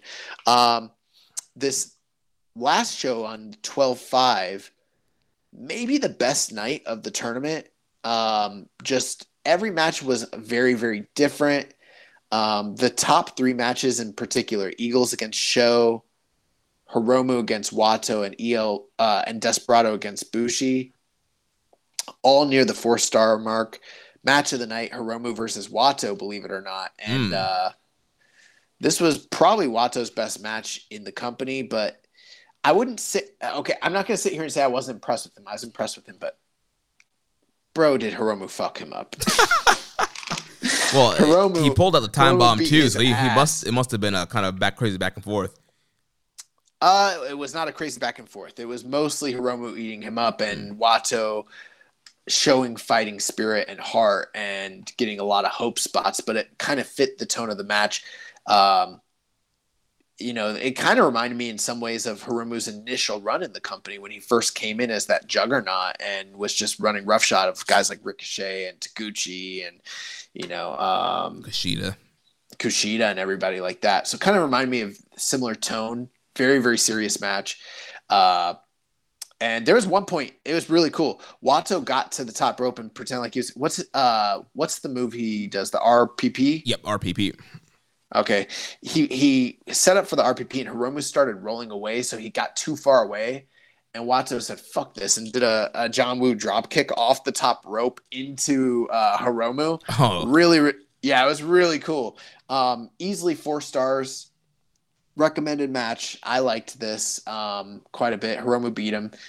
Desperado Bushi, right there. Very, very close in quality. And, it was kind of make or break. Bushi sort of really needed this win to stay in contention, but so did Despy. So, it like I said, make or break. Desperado ended up getting the win here, but Bushi, it makes sense why Bushi got that big win over Taiji Ishimori the night before because he's going into the main event the second night. He didn't roll up Ishimori. He hit him with the MX off the top rope. So they kind of teased that he was going to accomplish that again here against Desperado. Did not come to fruition. Very, very good match. And Eagles and Show, again, a lot of the same shenanigans that we've talked about with Show, but the difference here was Eagles has studied him and kind of prepared for it. And he kind of brought out some of the old Show as well. So that one was really good. Those top 3 matches were great. El Phantasmo and Taguchi kind of sucked. 15 minutes was way too long for him to be doing like an ass dick grabbing, kind of comedy. Yeah. You see those 2 guys, you know what you're going to get. So that was kind of like the low point of the night. And then Yo defeating Kanemaru, he kind of had to go through all the old man tricks of Kanemaru to stay alive. So that pretty much clears it up. I highly recommend the 12-5 night. I think it's cumulatively one of the best nights of the turn of the Super Juniors this year. So at this point with the standings, we've got Doki eliminated at 4 points. Wato eliminated at 6 points. Bushi eliminated at 8 points. Taguchi eliminated at 8 points. Kanemaru eliminated at 8 points. The guys that are still alive, Taiji Ishimori 10 points, Yo 10 points, ELP 10 points, Robbie Eagles 10 points. Hiromu Takahashi and El Desperado both tied for second place with 11 points, and then Sho sitting at the top of the block, 12 points. Yeah, so very interesting top of the block here. All of those from Yo up to Sho, all those guys you mentioned are still alive. There's a lot of scenarios coming up with these last 2 nights. Ishimori. Yeah, and Ishimori up to Sho. Any one of those guys could get the win here. And all those guys, they all have key matches coming up these last 2 nights. I know the big prediction we have here is Sho against Yo in the finals, and for that to happen there. Well, I don't know if it's going to be Sho versus Yo in the finals. I kind of made that correction. So on the final night, Sho and Yo are on December 11th, they're facing off. Right. So, and that kind of makes me feel like maybe they won't end up in the finals on the 15th against one another. I had kind of predicted that was the case, but again, I was thinking the kind of booking you do when it's a double block, and I keep forgetting it's a single block tournament. That doesn't mean that they couldn't end up in the finals against one another, but I don't know if I'm a big advocate of them doing an immediate rematch unless something happens in this match that necessitates it. Yeah, but I feel like one of those 2 guys could get to the finals off of that match. Like if Sho beats Ishimori, or if Ishimori beats Sho on night 10, you have both of those guys going with 12. Then Yo beats ELP on the 8th. He gets to 12. Then you have both Sho and Yo at 12 going into December 11th. Yeah. I mean, at this point, Yo has to win, essentially. The 4 guys who have to win the remainder of their matches pretty much to stay alive are Eagles, Phantasmo, Yo, and Ishimori. Yeah. So for the most part. So, I mean, there's a little wiggle room with Hiromu, Desperado, and Sho. But those guys that are still kind of alive, they're right on the cusp. And I'm thinking Yo beats ELP to continue this storyline here for him. Yeah, I think he's going to be ELP. I think him and Sho are going to be tied going into the 11th. Both have 12 points. Possibly. I mean, he could come into it with 12 points. Sho could win and be sitting at the top of the block with 14 points. And if he beats Sho, they tie on the final night. He has the tiebreaker. Sho and actually, if they're the top two with 14 points, they might end up still facing each other in an immediate rematch on the 15th. Or depending on how the points shake out, that could be the impetus for Sho's, getting knocked out of the finals. Yeah, Yo spoils him. Yeah, so I'm not even convinced that Ishimori's beating Sho. In fact, if I was booking this, I would have Sho beat him. Depending on how – I haven't done all the fine math, but I think Sho beats Ishimori, Yo beats ELP, and then Yo beats Sho on the final night. Or maybe you do the heartbreaker, and you really put over Sho by having him cheat and beat Yo on the final night to get into the finals. I think the one thing is if Sho loses to Ishimori, right? Mm-hmm. And they both go in with 12 points on the final night, the chances that Sho cheats and wins, I think, are a lot higher than if he goes in with 14 points and Yo's the underdog. You know what I'm saying? Right. And I feel like Sho won the first match, and so Yo needs to get the win back here in this rivalry. So yeah, I think I like the way you painted it out. Sho goes with 14. Yo also goes with 12 and beats him and gets 14.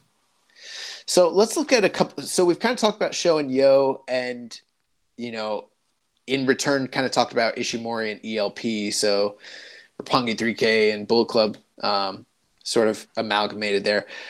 We've got Hiromu on the docket. He's got Doki on the 8th, and then on the 11th, he's facing off against Robbie Eagles. I'm calling upset alert with Doki. You think Doki's going to beat Hiromu? Yeah. So at that point, that would leave Hiromu at 11 points, and then he would need to beat Robbie Eagles on the final night to get 13 points to be in contention to make it to the finals. Yeah, I think he's going to beat Eagles and get that 13. So you think that Hiromu is the most likely candidate for the guy that goes through to the finals to face either Sho or Yo? Yeah. That makes sense to me. I could definitely see that. Let's take a look at what Eagles is doing. So Eagles has Kanemaru on the first night, which I think is a very winnable match for him. Mm-hmm. That would put him at 12. So let's say hypothetically you're right and Hiromu loses and he would be actually at 11 points. Eagles would be at 12. Eagles would kind of have the slight edge over him. And then that's like a do or die match for both guys. Right, yeah. So I kind of like that booking. And I think obviously it would benefit Doki to kind of rack up the last couple points. But I'm not a big fan of Hiromu going in as like a point leader necessarily, like a tip-top point leader on that final night. I think it would be better if he did take that loss, but who knows if that's really going to happen. I mean, that's a big ask. Doki beating Hiromu, regardless of whether it's in Super Juniors or not, that's a huge, huge upset. Even if, it's a huge upset. Yeah, it is, but I feel like they've been giving Doki more. Hiromu's already beaten him 2 or 3 times straight in their history. So I think it would be cool for Doki to kind of get this one up on him. The main thing that makes me think you could be right is just the sense that it might actually benefit Hiromu's trajectory going into the 11th show. You know? Yeah. So there is that part of me that kind of sees that. I think if Hiromu beats Doki, then maybe it's a lock that he's going to the finals, but it could also be the key indicator that maybe he's going to lose to Eagles. Yeah, so if he beats Doki, then he's going in with 13, and then let's say Eagle comes in with 12, then Eagles gets to win, and he would be 14. Right. So, and we've already seen Eagles pick up a big win over Hiromu this past year, so I think Hiromu kind of needs to get that win back at this point on the big stage. And so I agree with you. I think Doki beats Hiromu, and then Hiromu beats Eagles on the final night to potentially go through to the finals. Other interesting thing here. So our other second place leader, the IWGP Junior Champion Desperado, he's got Taguchi on the night 10, and then on night 11 he has ELP. And both of those guys could potentially be spoilers, but I'm leaning more towards ELP since I think he's already I think he's going to be knocked out going into the final night. I agree. Yeah, I could see Des Beasley, beating Taguchi on the 8th, and then ELP pulling some shenanigans with the sudden death, the loaded boot to get one up over on Despy. Yeah, the other thing with that too is just ELP is a guy that in the past I would have said was probably a lock to win one of these last couple Super Juniors. Hasn't worked out that way, but he's still like one of the rising stars in the division, and he cut that big promo talking about Wrestle Kingdom and the things that were on the horizon for him, and we still haven't had a resolution to the sudden impact storyline with the loaded boot. So it would make all the sense in the world to me for him to come in as the spoiler on the final night, beat the champion, and now he's automatically put himself in line, Super Juniors or no Super Juniors, to be a future challenger for the IWGP Junior Championship. So I think that's what's happening. I think Yo's going to be ELP on the second to last night, and then ELP is going to turn around and beat Desperado on the final night to knock him out and also set up a future title shot for himself. Yeah, absolutely agree. In the meantime, most of these other jabrones are kind of knocked out. The one guy who isn't is Ishimori, and he's got Taguchi on the final night, but what else does he have going on? So he has show on Wednesday. Yeah, and I think he loses to show and he gets knocked out going into the final night. Yeah, if you want show coming in strong and Yo pulling that upset, you could do that. That's what I'm thinking. So I think he's not going to be in contention going into the final night at all. And then I think he probably beats Taguchi just to kind of up his points total to kind of make him at parity with a lot of these guys and then finish strong. But, he's not going to win. Yeah. And I think that's it. I think that you and I have laid out a pretty – I think this is what's probably happening. I think Yo's going to beat Show on the final night, tie him at 14 points, go into the finals, and Hiromu's going to have to beat – it's going to come down to Shonyo and Eagles and Hiromu. Those will be the two deciding matches. And I think Hiromu's going to be Eagles. And we're going to end up with Yo versus Hiromu for the Best Super Juniors finals. Yeah, and that's going to be, the time for Yo. Like, you got to show us something here. Like, if they're giving you the platform in the finals with Hiromu and it doesn't deliver, then that's not a good sign. Now, here's the other possibility. We could be overlooking the fact that they are pushing Show, and Show could be the guy. And at that point, I think either Hiromu or Eagles would be a fitting dance partner for him on the final night.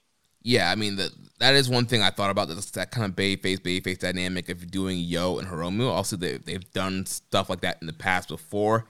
But it could be, if they want that more traditional alignment, you do Show Hiromu or you do Show Eagles. Yeah. Let me look at one interesting tidbit here. I've got the Super Juniors results pulled up. So Show has only lost in this tournament. He lost to Eagles and he lost to Kanemaru and Phantasmo. So those were, two rule breakers that kind of outsmarted him. So he did beat Hiromu in this tournament. And for those individuals who think they're going to do wash, rinse, and repeat, and Hiromu's going to win the whole thing, Show might not be the worst dance partner because he's a guy that's already beaten him in this tournament. Right, then Hiromu can get the win back. But Show can still have an argument and then somehow still get up a title match. Something like that. I think that's the laziest and most boring route to go. But then you have to ask yourself, well, what are we doing for Wrestle Kingdom? And do we want Yo versus Desperado, or should it just be that Hiromu is going to win the whole thing. I think on the flip side, did Yo lose to Hiromu as already? He did. Yeah. Yeah. So, I mean, that wouldn't pose as much of a threat to Hiromu. I mean, obviously Yo's streaking, but Hiromu already beat him in the tournament. So if those two guys end up in the finals together, that kind of telegraphs that Yo's probably winning, I would assume. Because it's not that compelling if Hiromu just beats the guy twice, you know? Right. Yeah. It's got me thinking a little bit. Because, I mean, I think if Yo beats Sho and ends up against Hiromu, Yo needs to win. And then, obviously, we got 2 nights of Wrestle Kingdom, so there's still wiggle room to do other things. But do we really want Yo versus Desperado? And also, what do we make of the Hiromu Desperado draw from earlier in the tournament? Is that just just another chapter in a long series of matches between them, or is that going to be the impetus for a Wrestle Kingdom match? It could be an impetus for a Wrestle Kingdom match. I mean, you could have Yo, he wins the tournament, and then night 1 you do Yo versus Despy, and then Hiromu's like, hey, I drew with the champ.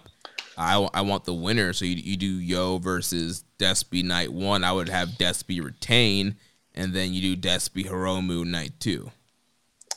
You could, but then also let's think about this. So Desperado in this tournament has lost to Sho, he's lost to Yo, he's lost to Ishimori, he drew with Hiromu, and he still has ELP and Taguchi. And in order for him to not make it to the finals, he needs to lose to one of them, probably ELP.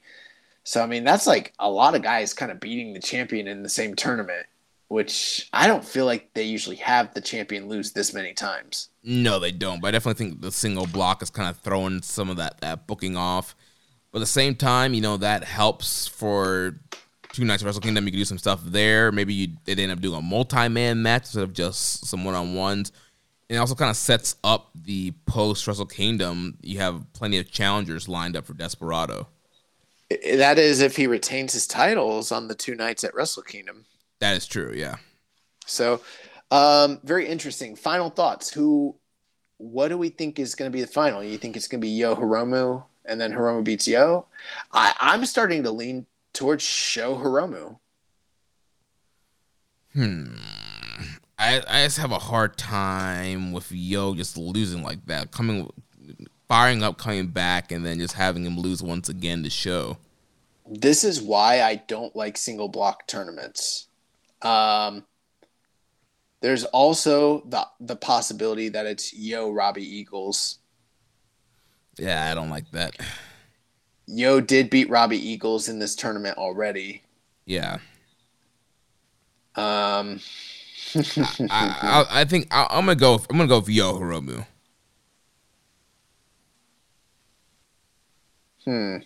Very interesting. I think I will sit on the fence with this one, and I'll say it's either going to be Sho or Yo against Hiromu, most likely. But I feel like in a certain way, if Sho wins, they did this whole story of Yo's redemption just to build for the big heat spot for Sho to beat him and break his heart. Which might not be what people want to hear or see, but like, even though Yo is like on this miracle run and they've given him a compelling finisher, I haven't seen enough out of him in this tournament to think like this is a future of the division. This is a top guy. This is someone who could be in a big top spot at Wrestle Kingdom, even a 10,000 seat Tokyo Dome. Like, I don't know. And I like the guy, but I'm just shooting from the hip. I just don't see it right now. Yeah, you're right. That makes me think it's going to be Sho Hiromu. I think the booking of Yo gets to the point where he can upset Sho is better. I think that's in a nutshell, that's great. But then when you have to start thinking about Wrestle Kingdom and the finals, it's hard for me to buy that Yo's. But who knows? Maybe they're doing something new. Maybe they are going to give Yo a shot, Yeah. And I mean, but I don't know. If I was them, I would just do. I know I said this was boring, but now I'm thinking about it. I'm looking at all the possibilities. Like, Desperado Hiromu probably is like that big Wrestle Kingdom caliber match that we all want to see. Yeah, that's what I'm thinking. I have a hard time. Like, this is not one of those years where you experiment and you test something out and you throw Yo in there. I feel like, especially with limited capacity, you want limited Gaijin and limited match opportunities, you do the drawing match. You do Hiromu and Despy. I'm convinced Sho's gonna beat Yo on the final night through cheating, and everyone's gonna be expecting Yo to win, but it's gonna be Sho. Mm-hmm. And he's going to break those hearts, and then it's going to be Hiromu Sho on the finals. Right, and then you can still, in a way, that he will get his just desserts, his just due when he loses to Hiromu. Well, the story between Yo and Sho isn't over. That's just one chapter. It's a big one, but it'll make their match matter quite a bit once we get there. But yeah, I mean, Yo Sho against one another. Like, here's my thinking. Yo loses now so that he can come back and slay Sho later. On a bigger stage, yeah. Maybe the finals the next year, maybe somewhere else. I don't know, but that's what I'm thinking this is going to be. So I think it is going to be Sho Hiromu. Final answer. Yeah, that's what I'm going as well. Yeah, Sho Hiromu. So, and yeah, so we've kind of gone over. I think through that discussion, pretty much gone over everything. There are a few other matches: Doki versus Wato on the 11th, and Bushi versus Kanemaru on the 11th as well. So those, I think these last 3 nights, the 8th, the 11th, as well as the 12th, are all going to be very, very interesting and probably worthwhile to watch, even if you haven't been completely following the tournament. Yeah, we had some questions. Questions here. I was gonna say the same thing as you. We got some questions. So first one, Reddit user Viking Pain says, "Yo, I was listening back to some of your Kiss episodes, and on the Bret Hart one, y'all buried my boy Doki, calling his pipe and look trash, and him a Teenage Mutant Ninja Turtle and Power Rangers villain, and giving him an 18 overall out of 40. Apologize to my boy. LOL."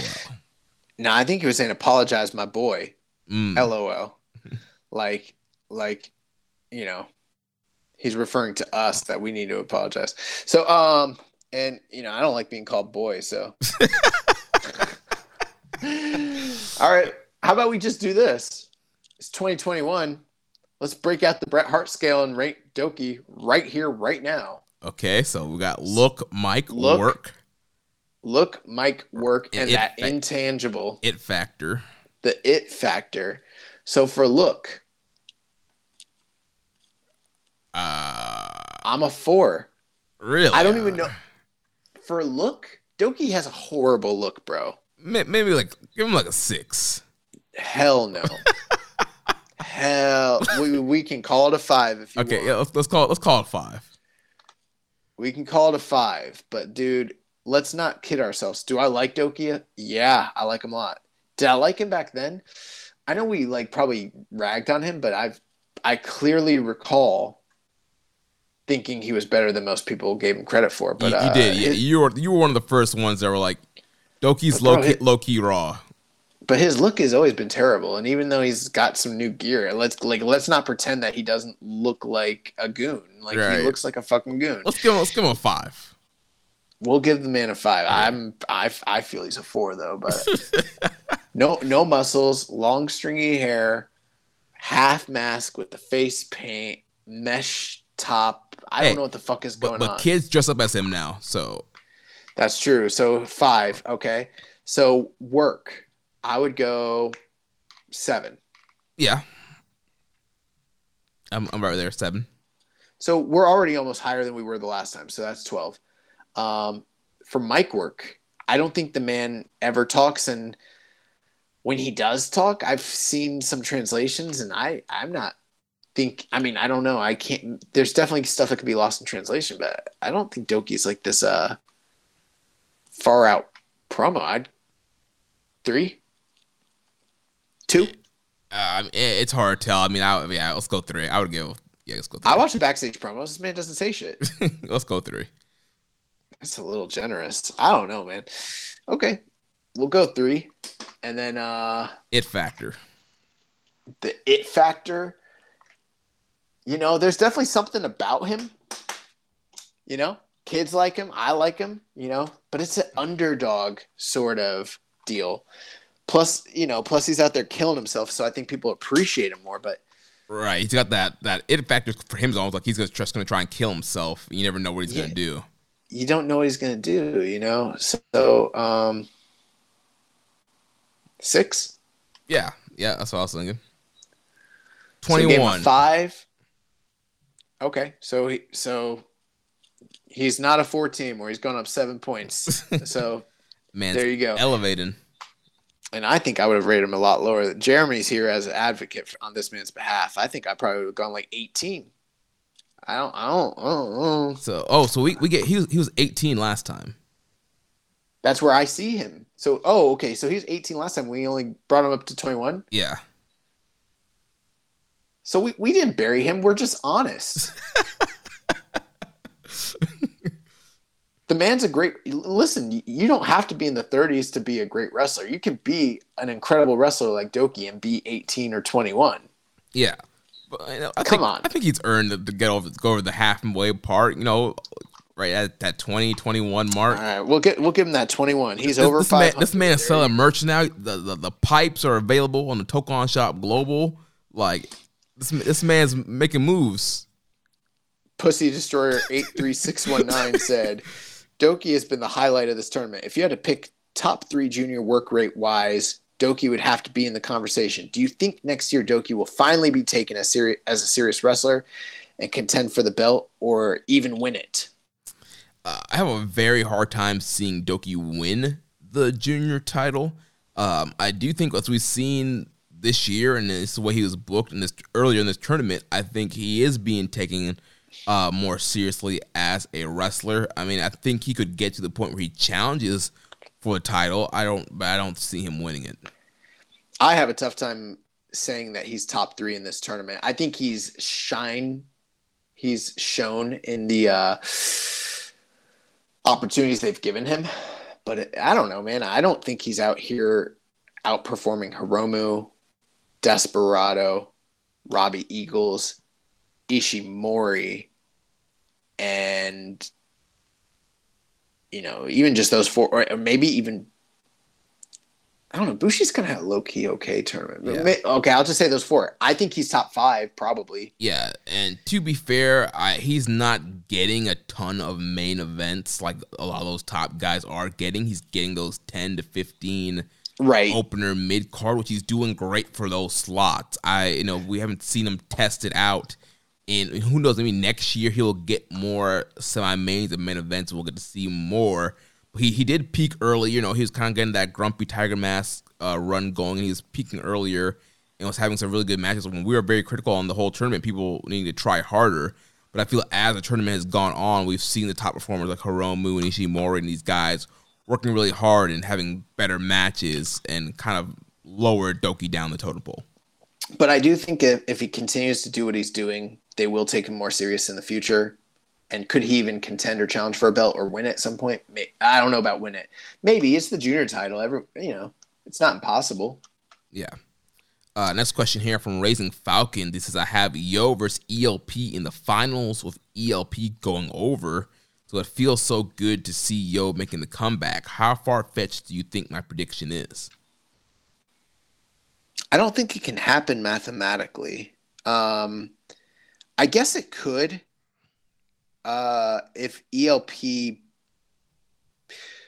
Okay, so here's the only way. ELP has to beat everybody to get into the finals, and that means he has to beat Yo. And if he beats Yo can't make it to the finals. So I'm sorry, Raisin Falcons. I don't know if you checked the math, but there's no way they can both go to the finals at this point. Right, that match on Wednesday is pretty much a determiner for either one of those guys. That is one thing we haven't thought about. What if we're assuming that Yo is going to make it to the finals, but what if ELP just spoils him in the next night? Then that opens up a whole nother series of possibilities. We could end up with like a Hiromu ELP final. Right, and then you just have Yo spoil Show and stop him from going to the finals. That is a possibility. I think, we're pretty fixated on this Yo storyline. But Yo could beat ELP could beat Yo, and then ELP could be one of. Then he's in play on the last night. Yeah, but then he has to beat Despy, which we think he's going to. And if he does that, then we could see him in Eagles, or we could see him in Hiromu, or him in Show. Yeah, I think him and Eagles would be a cool finalist based off their whole history and story. Nah, they're all white. We need to get some domestic stars. That's true. Yeah, they would need at least one domestic guy in there. Dom Homie 101 said, thoughts on the Best of the Super Juniors taking place in the winter? Do you like it the way it is, or do you like doing it during its original time slot? I mean, I'm all for the original May time slot, double block. I just feel like it's a better time of the year. Because truth be told, at the end of the year for New Japan, everybody's checking out until it's Wrestle Kingdom time. Nobody watches World Tag League and Road to Tokyo Dome. Like, people, they kind of check out until it's, January 4th, and it was time for the Tokyo Dome. In May, people are still locked in. They're excited. They're looking forward to the tournament. It's a better overall time. I'll tell you one thing. I agree with everything you said, Jeremy. But in addition to that, I hate Tag League and Super Juniors happening concurrently. So, if they could just do Super Juniors in December and do it with 2 blocks and the Outsiders and no guardrails, and it be something that mattered, maybe I could consider possibly liking that. But December just seems like a bad touring time historically for New Japan. So which is why they've always put the World Tag League there. Yeah, I think it needs to be a summer. It needs to be a summer fucking tournament. Yeah. So we got the finals coming up next Wednesday, December 15th. We'll have the World Tag League finals and the Super Junior finals, and I'm sure we'll get some kind of other matches. We'll have a preview. Yeah. We'll have a preview that we're going to record prior to Tuesday, so we'll get an early episode out next week as a preview. And then the following week will be, so we're not going to have that early review like maybe some other podcasts. We'll resume our regular recording schedule the next week, where we'll be able to talk Tag League or the finals, and then also give you previews for like Road to Tokyo Dome and everything that's happening with Wrestle Kingdoms. Right, and I think we'll also be announcing the awards on that one as well. Oh, yeah. So that's going to be big. MJ Does PR had a couple questions. He said, who's taking the biggest step forward in World Tag League / Super Juniors? Who's taking the biggest step back? Has Best Super Juniors lost some of its prestige being paired with Tag League at the end of the year? So let's see. Biggest step forward. I probably think Ishimori. I'd say Show. Okay. Are you saying just in positioning? Yeah, I mean, he's never had this many points and, been a factor to potentially win the whole thing and been a focal point. I mean, a lot of the story kind of revolves around him. Maybe the work has taken a step back, but like, if there was someone who was just performing at a way higher level than they ever have before and blowing us all away, then I'd say them. But it's a pretty mid tournament. I haven't seen, and not to say that they're not wrestling well or having good matches, but there's no one out here like slaying the competition. It's pretty by the numbers. So for me, in Super Juniors, this Show easily. Gotcha. I guess I was thinking a little bit more in-ring work, and I just feel like we talked about earlier how Ishimori, he kind of sometimes is a little lazy in this tournament. I feel like he's really worked hard. I would agree. He's having a better tournament than he did last year, but he's not having the best tournament he's ever had. That's true. Or anything like that. You know what I mean? Yeah, so definitely from a kayfabe standpoint, it would have to be Show. In terms of Tag League, I don't know. I'd probably say Naito Sonata. Yeah. They've never really, they've never been in this Tag League together before, but to me, they're the ones that are making the biggest splash and biggest impression on me. Yeah, and you could say, at Empire, because Aaron Henare, he's been working really hard, and him and Okan have clicked and have developed some great chemistry, and they've looked really well also. I agree. So let's talk about the biggest step back in the Super Juniors. For me, the biggest step back would probably have to be So that's a hard one because I don't know that anyone's really taken a step back. I think everyone has pretty much done what either above what was expected of them or matched it. I actually couldn't say that anyone's taken a step back at all. The only thing that I'm a little surprised by is how many losses Desperado's taken as champion. But other than that, I wouldn't say anyone's taken a step back. Yeah, I mean, everybody's maybe Taguchi. Yeah, but he's still kind of slotted pretty high with 8 points. Right. From a kayfabe perspective, you could say Master Wato. I feel like he got a little bit higher score last year and was in more main events than semi-main events last year. That's true. It's just the improved work kind of evens it out for me. Yeah. In Tag League, oh man, I don't know if anyone's taken it. I don't know. Like, we got a lot of new teams this year. I feel like you're cheating if you throw out like a Tenkoji or like a Great Bash heel, but that might be the right answer. In a certain sense, maybe GOD, because they always are factoring into the finals, and this year it feels like they're probably not going to. So from that standpoint, maybe them. Yeah, probably them, because even with they have 10 points now, we talked about, it's going to be very hard for them to even get into the finals. Another team in Tag League that's taken a huge step forward, especially in booking, is Fale and Owens. Yeah. So good questions there.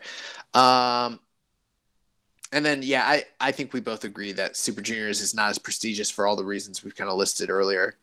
Yeah. Well, that wraps up our Super Junior and World Tag League talk. We have some few news items here, then some questions, and we'll get to the recommended match of the week. So first thing, New Japan has announced that Clark Connors has contracted COVID-19, and he had to miss the scheduled LA Comic-Con appearance this past weekend. In a statement on their website, NJPW says that Connors is experiencing mild symptoms, and he has not had close contact with other wrestlers. Connors has been scheduled to appear on the NJPW Comic-Con booth meet and greet this past Friday, December 3rd, in a panel discussion with Jay White and Fred Rosser. On Saturday, December 4th, the company announced that Gabriel Kidd took his place in the events.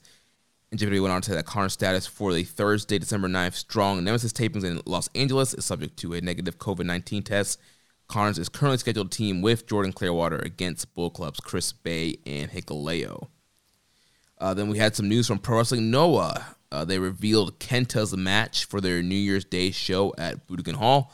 Kenta will team with Kazushi Sakuraba and Takashi Segura in a 6-man tag match against Daiki Inaba and Masa Kitamiya and Yoshiko Inamura at Noah's The New Year 2022.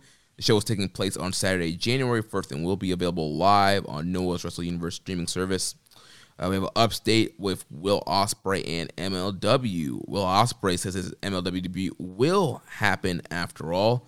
This comes a few days after reports emerged that Ospreay's MLW deal had been nixed.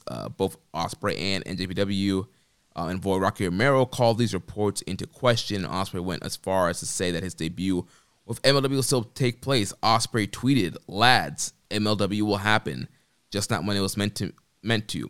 Everyone calm your tits." The report has cited that unnamed sources stating that the working relationship between MLW and New Japan Pro Wrestling reportedly came to an end in mid-November, which meaning former IWGP champion Ospreay could not appear for the company as previously announced. Neither MLW nor Court Bauer have commented publicly about the relationship or Ospreay. Yeah, one thing I was confused about, when you and I had spoken about this, you had mentioned it had something to do with them working with All Japan, but everything I was reading today said it had something to do with them featuring AAA talent and the CMLL kind of issue. Yeah, I think what I saw yesterday was more of just a speculation of people kind of assuming it was because of the All Japan relationship and MLW getting ready to feature some All Japan guys that was the issue. But yeah, it definitely looks like the AAA might have been, because I know that Ospreay they wanted him to work the Crash show and that MLW was doing, and New Japan was like, no, he can't do that. But I guess they were bringing some Crash guys to the States, and this thing, yeah, New Japan doesn't want Ospreay working on stuff that's going to have Crash guys. Great. Well, that is going to... Oh, there was they did announce Minoru Suzuki for an upcoming DDT. But, it didn't look like anything I want to see. It's like a mixed tag. Yeah. Which we did have a question about that from PCN91. Says with the recent news that Minoru Suzuki is going to be at the big year-end DDT show, is there any other New Japan talent or people associated with New Japan who you'd like to see go have a match in another promotion? I mean, honestly, I know it's a cop-out answer, but I'm open to anybody working pretty much anywhere. I don't really follow all those other companies, although I'm acutely aware of them. But I mean, if Ibushi goes and wrestles in, Big Japan or something like that, or someone has another like Futen or Hard Hit or some other shoot style fight, or someone goes to Freedoms, and has a death match, I'm going to watch it. So I'm pretty much open to anybody. I don't really have a dream match or like a dream promotion to pair up with any particular wrestler. But I would like to see more of that sort of stuff happening. Yeah, the first thing that's popped in my head, I think it'd be pretty cool. We're seeing guys kind of go back to their home promotions. It'd be cool to see like Ibushi go back to DDT and do like a big match there. Yeah, I mean, that would be big business and, kind of be interesting. So, yeah, you might have a good point there, too. His next question says, also, is there anyone who is currently in another promotion you would like to see come work a match in New Japan? Yeah, there's there's a lot of guys. I mean, Bryan Danielson's number one for me right now. I think he kind of meant just in Japan, but maybe I'm wrong. Gotcha.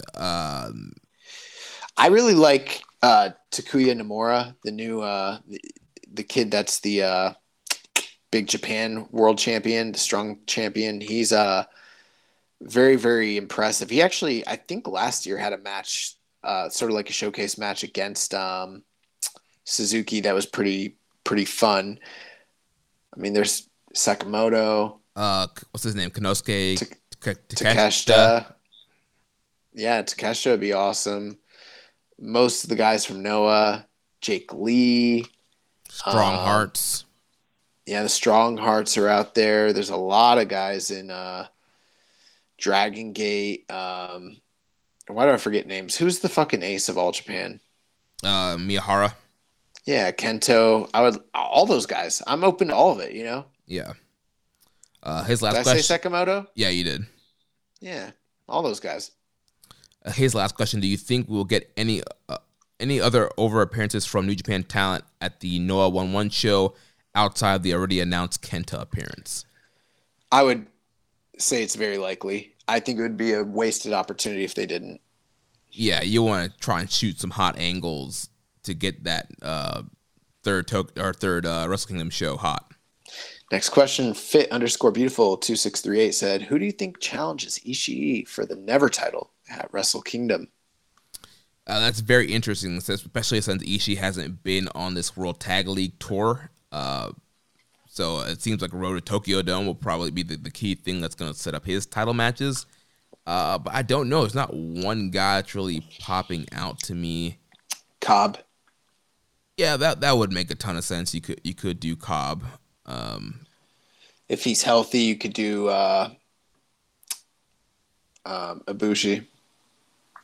Yeah, seems like kind of a step down for him though. Not really. There's no white belt, and he's not going to be in the top two main events. I'm not sure what else he's going to do. So, from that standpoint, it kind of makes sense to me. Yeah. Damn, dude. Just because Ishii's got the title, it's a step down now. It wasn't a step down when Jay White and Tanahashi had that shit. Oh, a little man. prejudice against my dog right now. I'm just saying, man. Normally, we really don't see many guys going down for Never, but I guess Jay was. That's because nobody wants smoke with Ishii. They never want to fuck with the Stone Pitbull. Right, that's true. They don't want to run it with him, so we'll see what happens. Next question from Viking Pain says, we know that wrestling in Japan had already suffered greatly from COVID, but with the Omicron on the horizon, do you think Puroresu as a whole will be able to survive a third year of the pandemic? Yeah. I mean, we could give you a more in-depth answer, but I think yes. Yeah, I think if they keep doing what they're doing, then yes, they can survive one more year. He also asks, it seems like with Suzuki working with DDT and Kenta with Noah, New Japan is really opening the real forbidden door with other domestic promotions now. But do you guys feel like they're missing an opportunity but not doing anything with Stardom? They are arguably the hottest promotion in Japan right now, and Kairi Hojo is teasing a possible return as well. Well, a couple things here. They're not working with DDT necessarily, although we've heard rumors. We reported on those rumors, a couple weeks ago. But Suzuki's a freelancer. Go to Cage Match and look at his matches throughout the year. He always works at least 2, 3, 4. This year, I think he's worked like 5 or 6 different Japanese promotions already. They don't always get promoted properly, or at least maybe here in the West, so we don't hear about it. But Suzuki working DDT isn't necessarily a big deal. It's not like he's never. Well, maybe he never has worked there, but he's worked a lot of other places. Like I mentioned, he worked Big Japan last year, and nobody was saying that New Japan and Big Japan had a relation. He's a freelancer. You know what I mean? Yeah. He can do whatever he wants. The Kenta Noah thing, we obviously understand that. I'm not trying to be pessimistic here. Do I think that there could be a potential of them working domestically with other companies? Yes, I do, and we've kind of talked about that. But as far as the Stardom thing, I don't really understand the question because they have worked with Stardom. Their brother and sister promotion, they have the same parent company, and they've featured Stardom talent on several of their big shows for a few years now.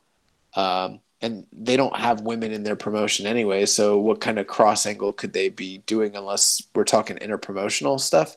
Yeah, the only thing that I think that could be cool to do, kind of like how Cyberfight had their big festival thing with all their promotions on it, you could do like a Bushi Road super show and you do top matches from Stardom and top matches from New Japan.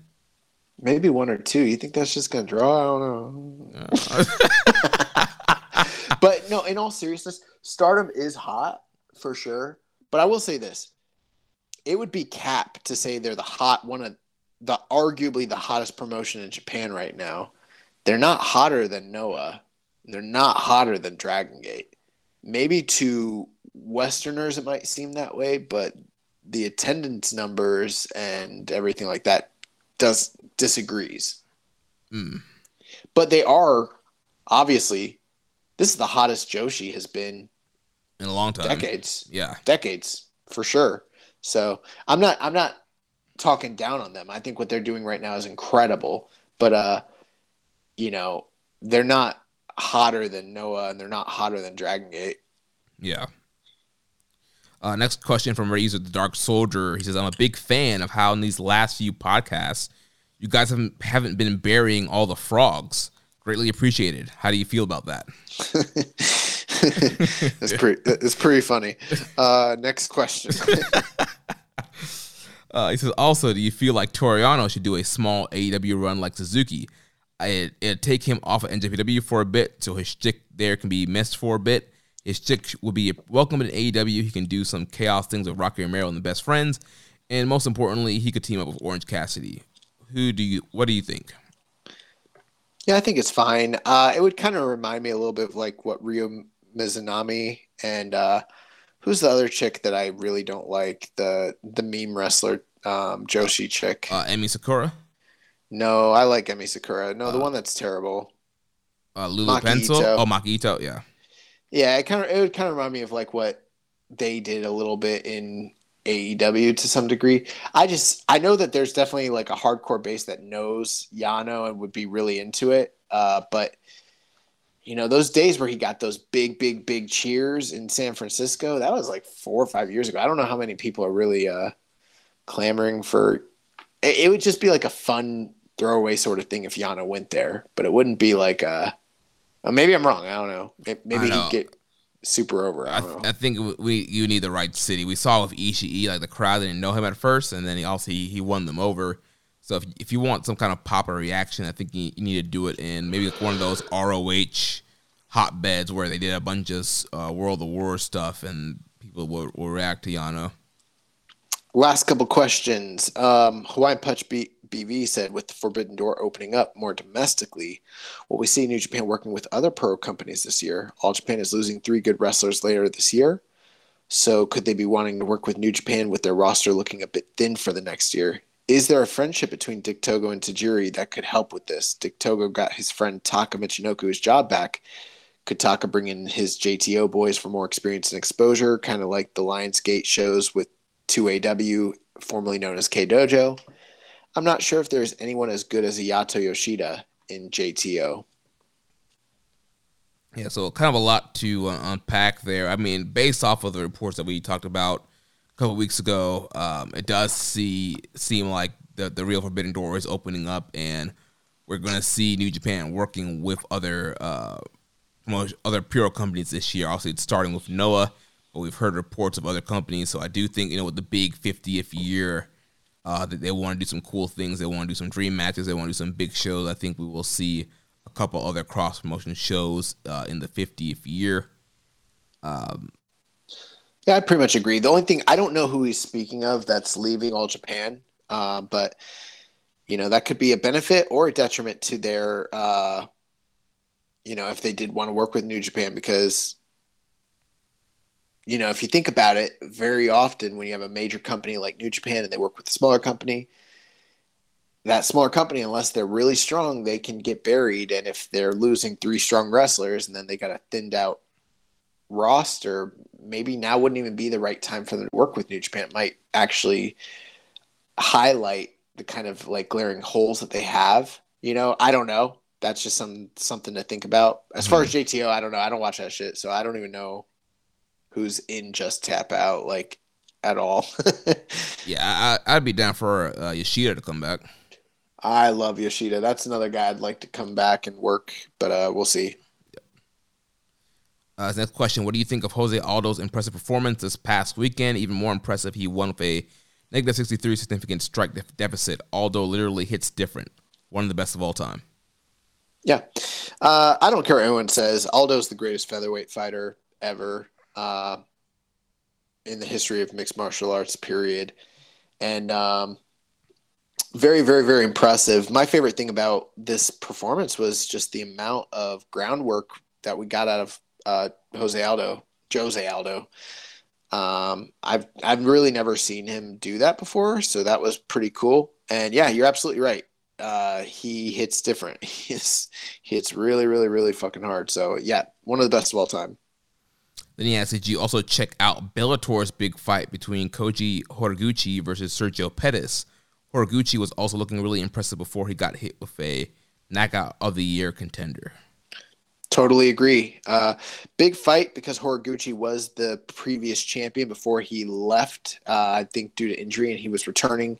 Never actually lost the title. Sergio Pettis is the less famous brother of former WEC and UFC lightweight champion Anthony Pettis. And good fight. Horiguchi was piecing him up.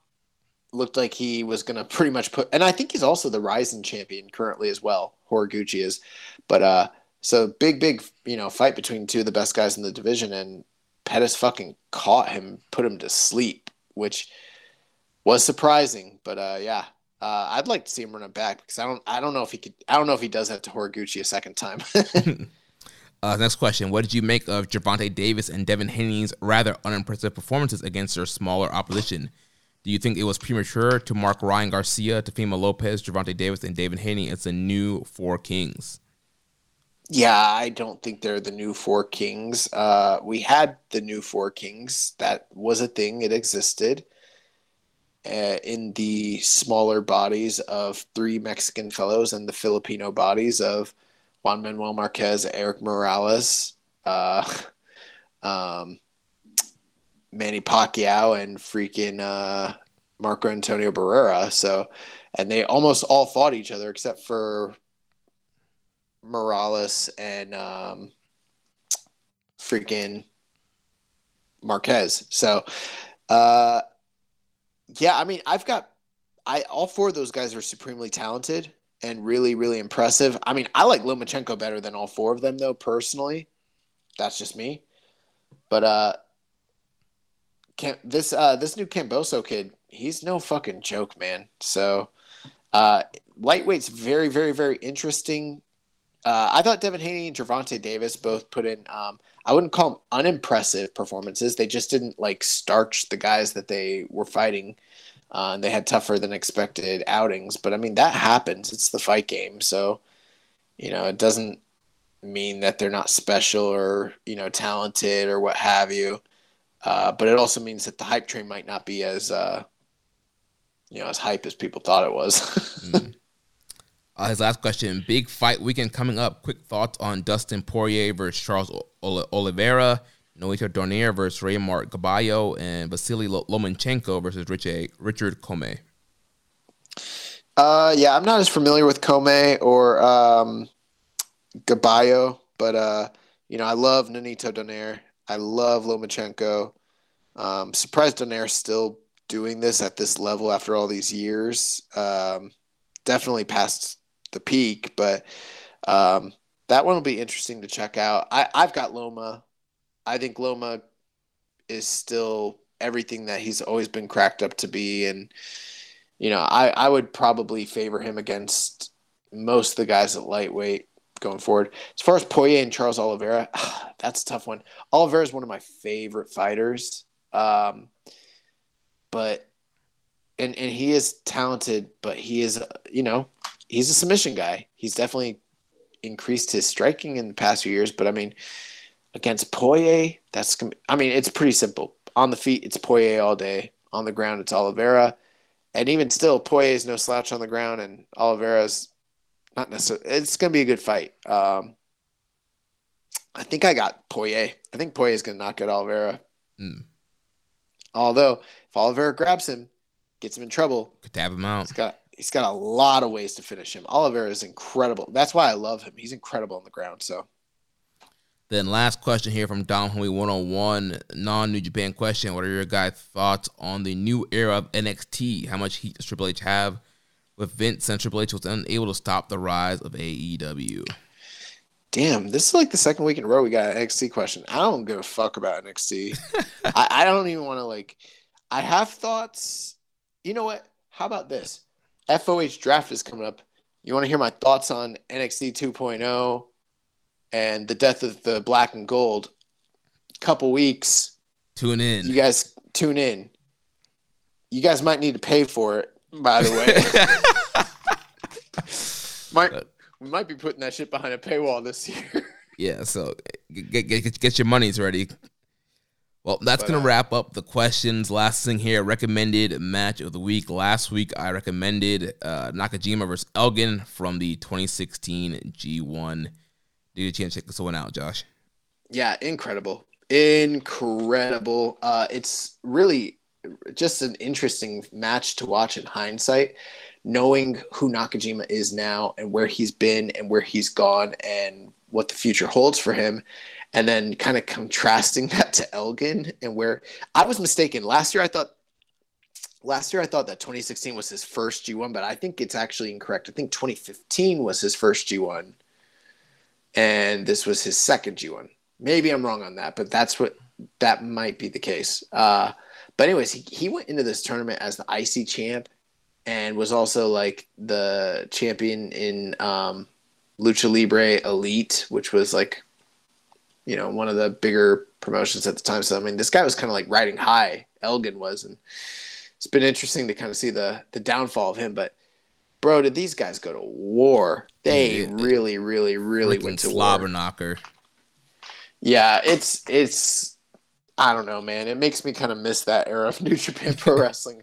Like, I love what's going on now, but I'm like, the crowd, the hype, the physicality, it was awesome. Kevin Kelly not knowing what the fuck he was talking about at the time, just kind of struggling out there. But like him and Steve Corino, like they're doing their damnedest. I miss Steve Corino on commentary. I like Steve Corino. I like both of them, obviously. Yeah. I think Kevin Kelly's the best, but it's just funny. But the match is incredible, and Nakajima he got his start in wrestling at a very, very young age. So at this point, he's like a longtime veteran, but he's also a young kid.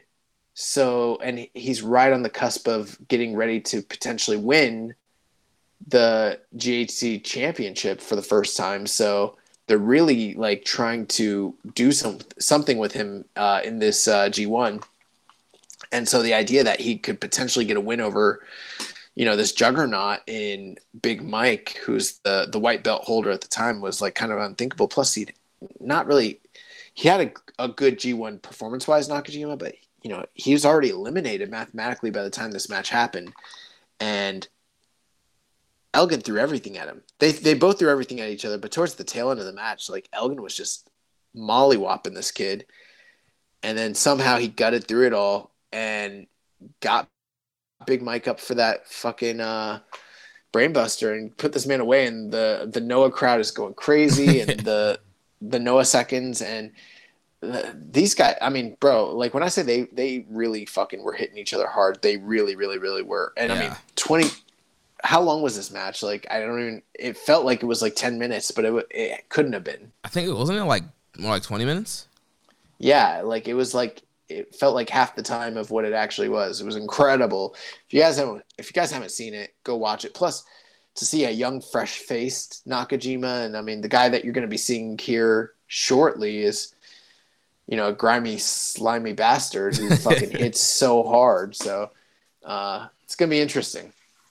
Nice. Well, do you have a recommended match of the week for us for this week?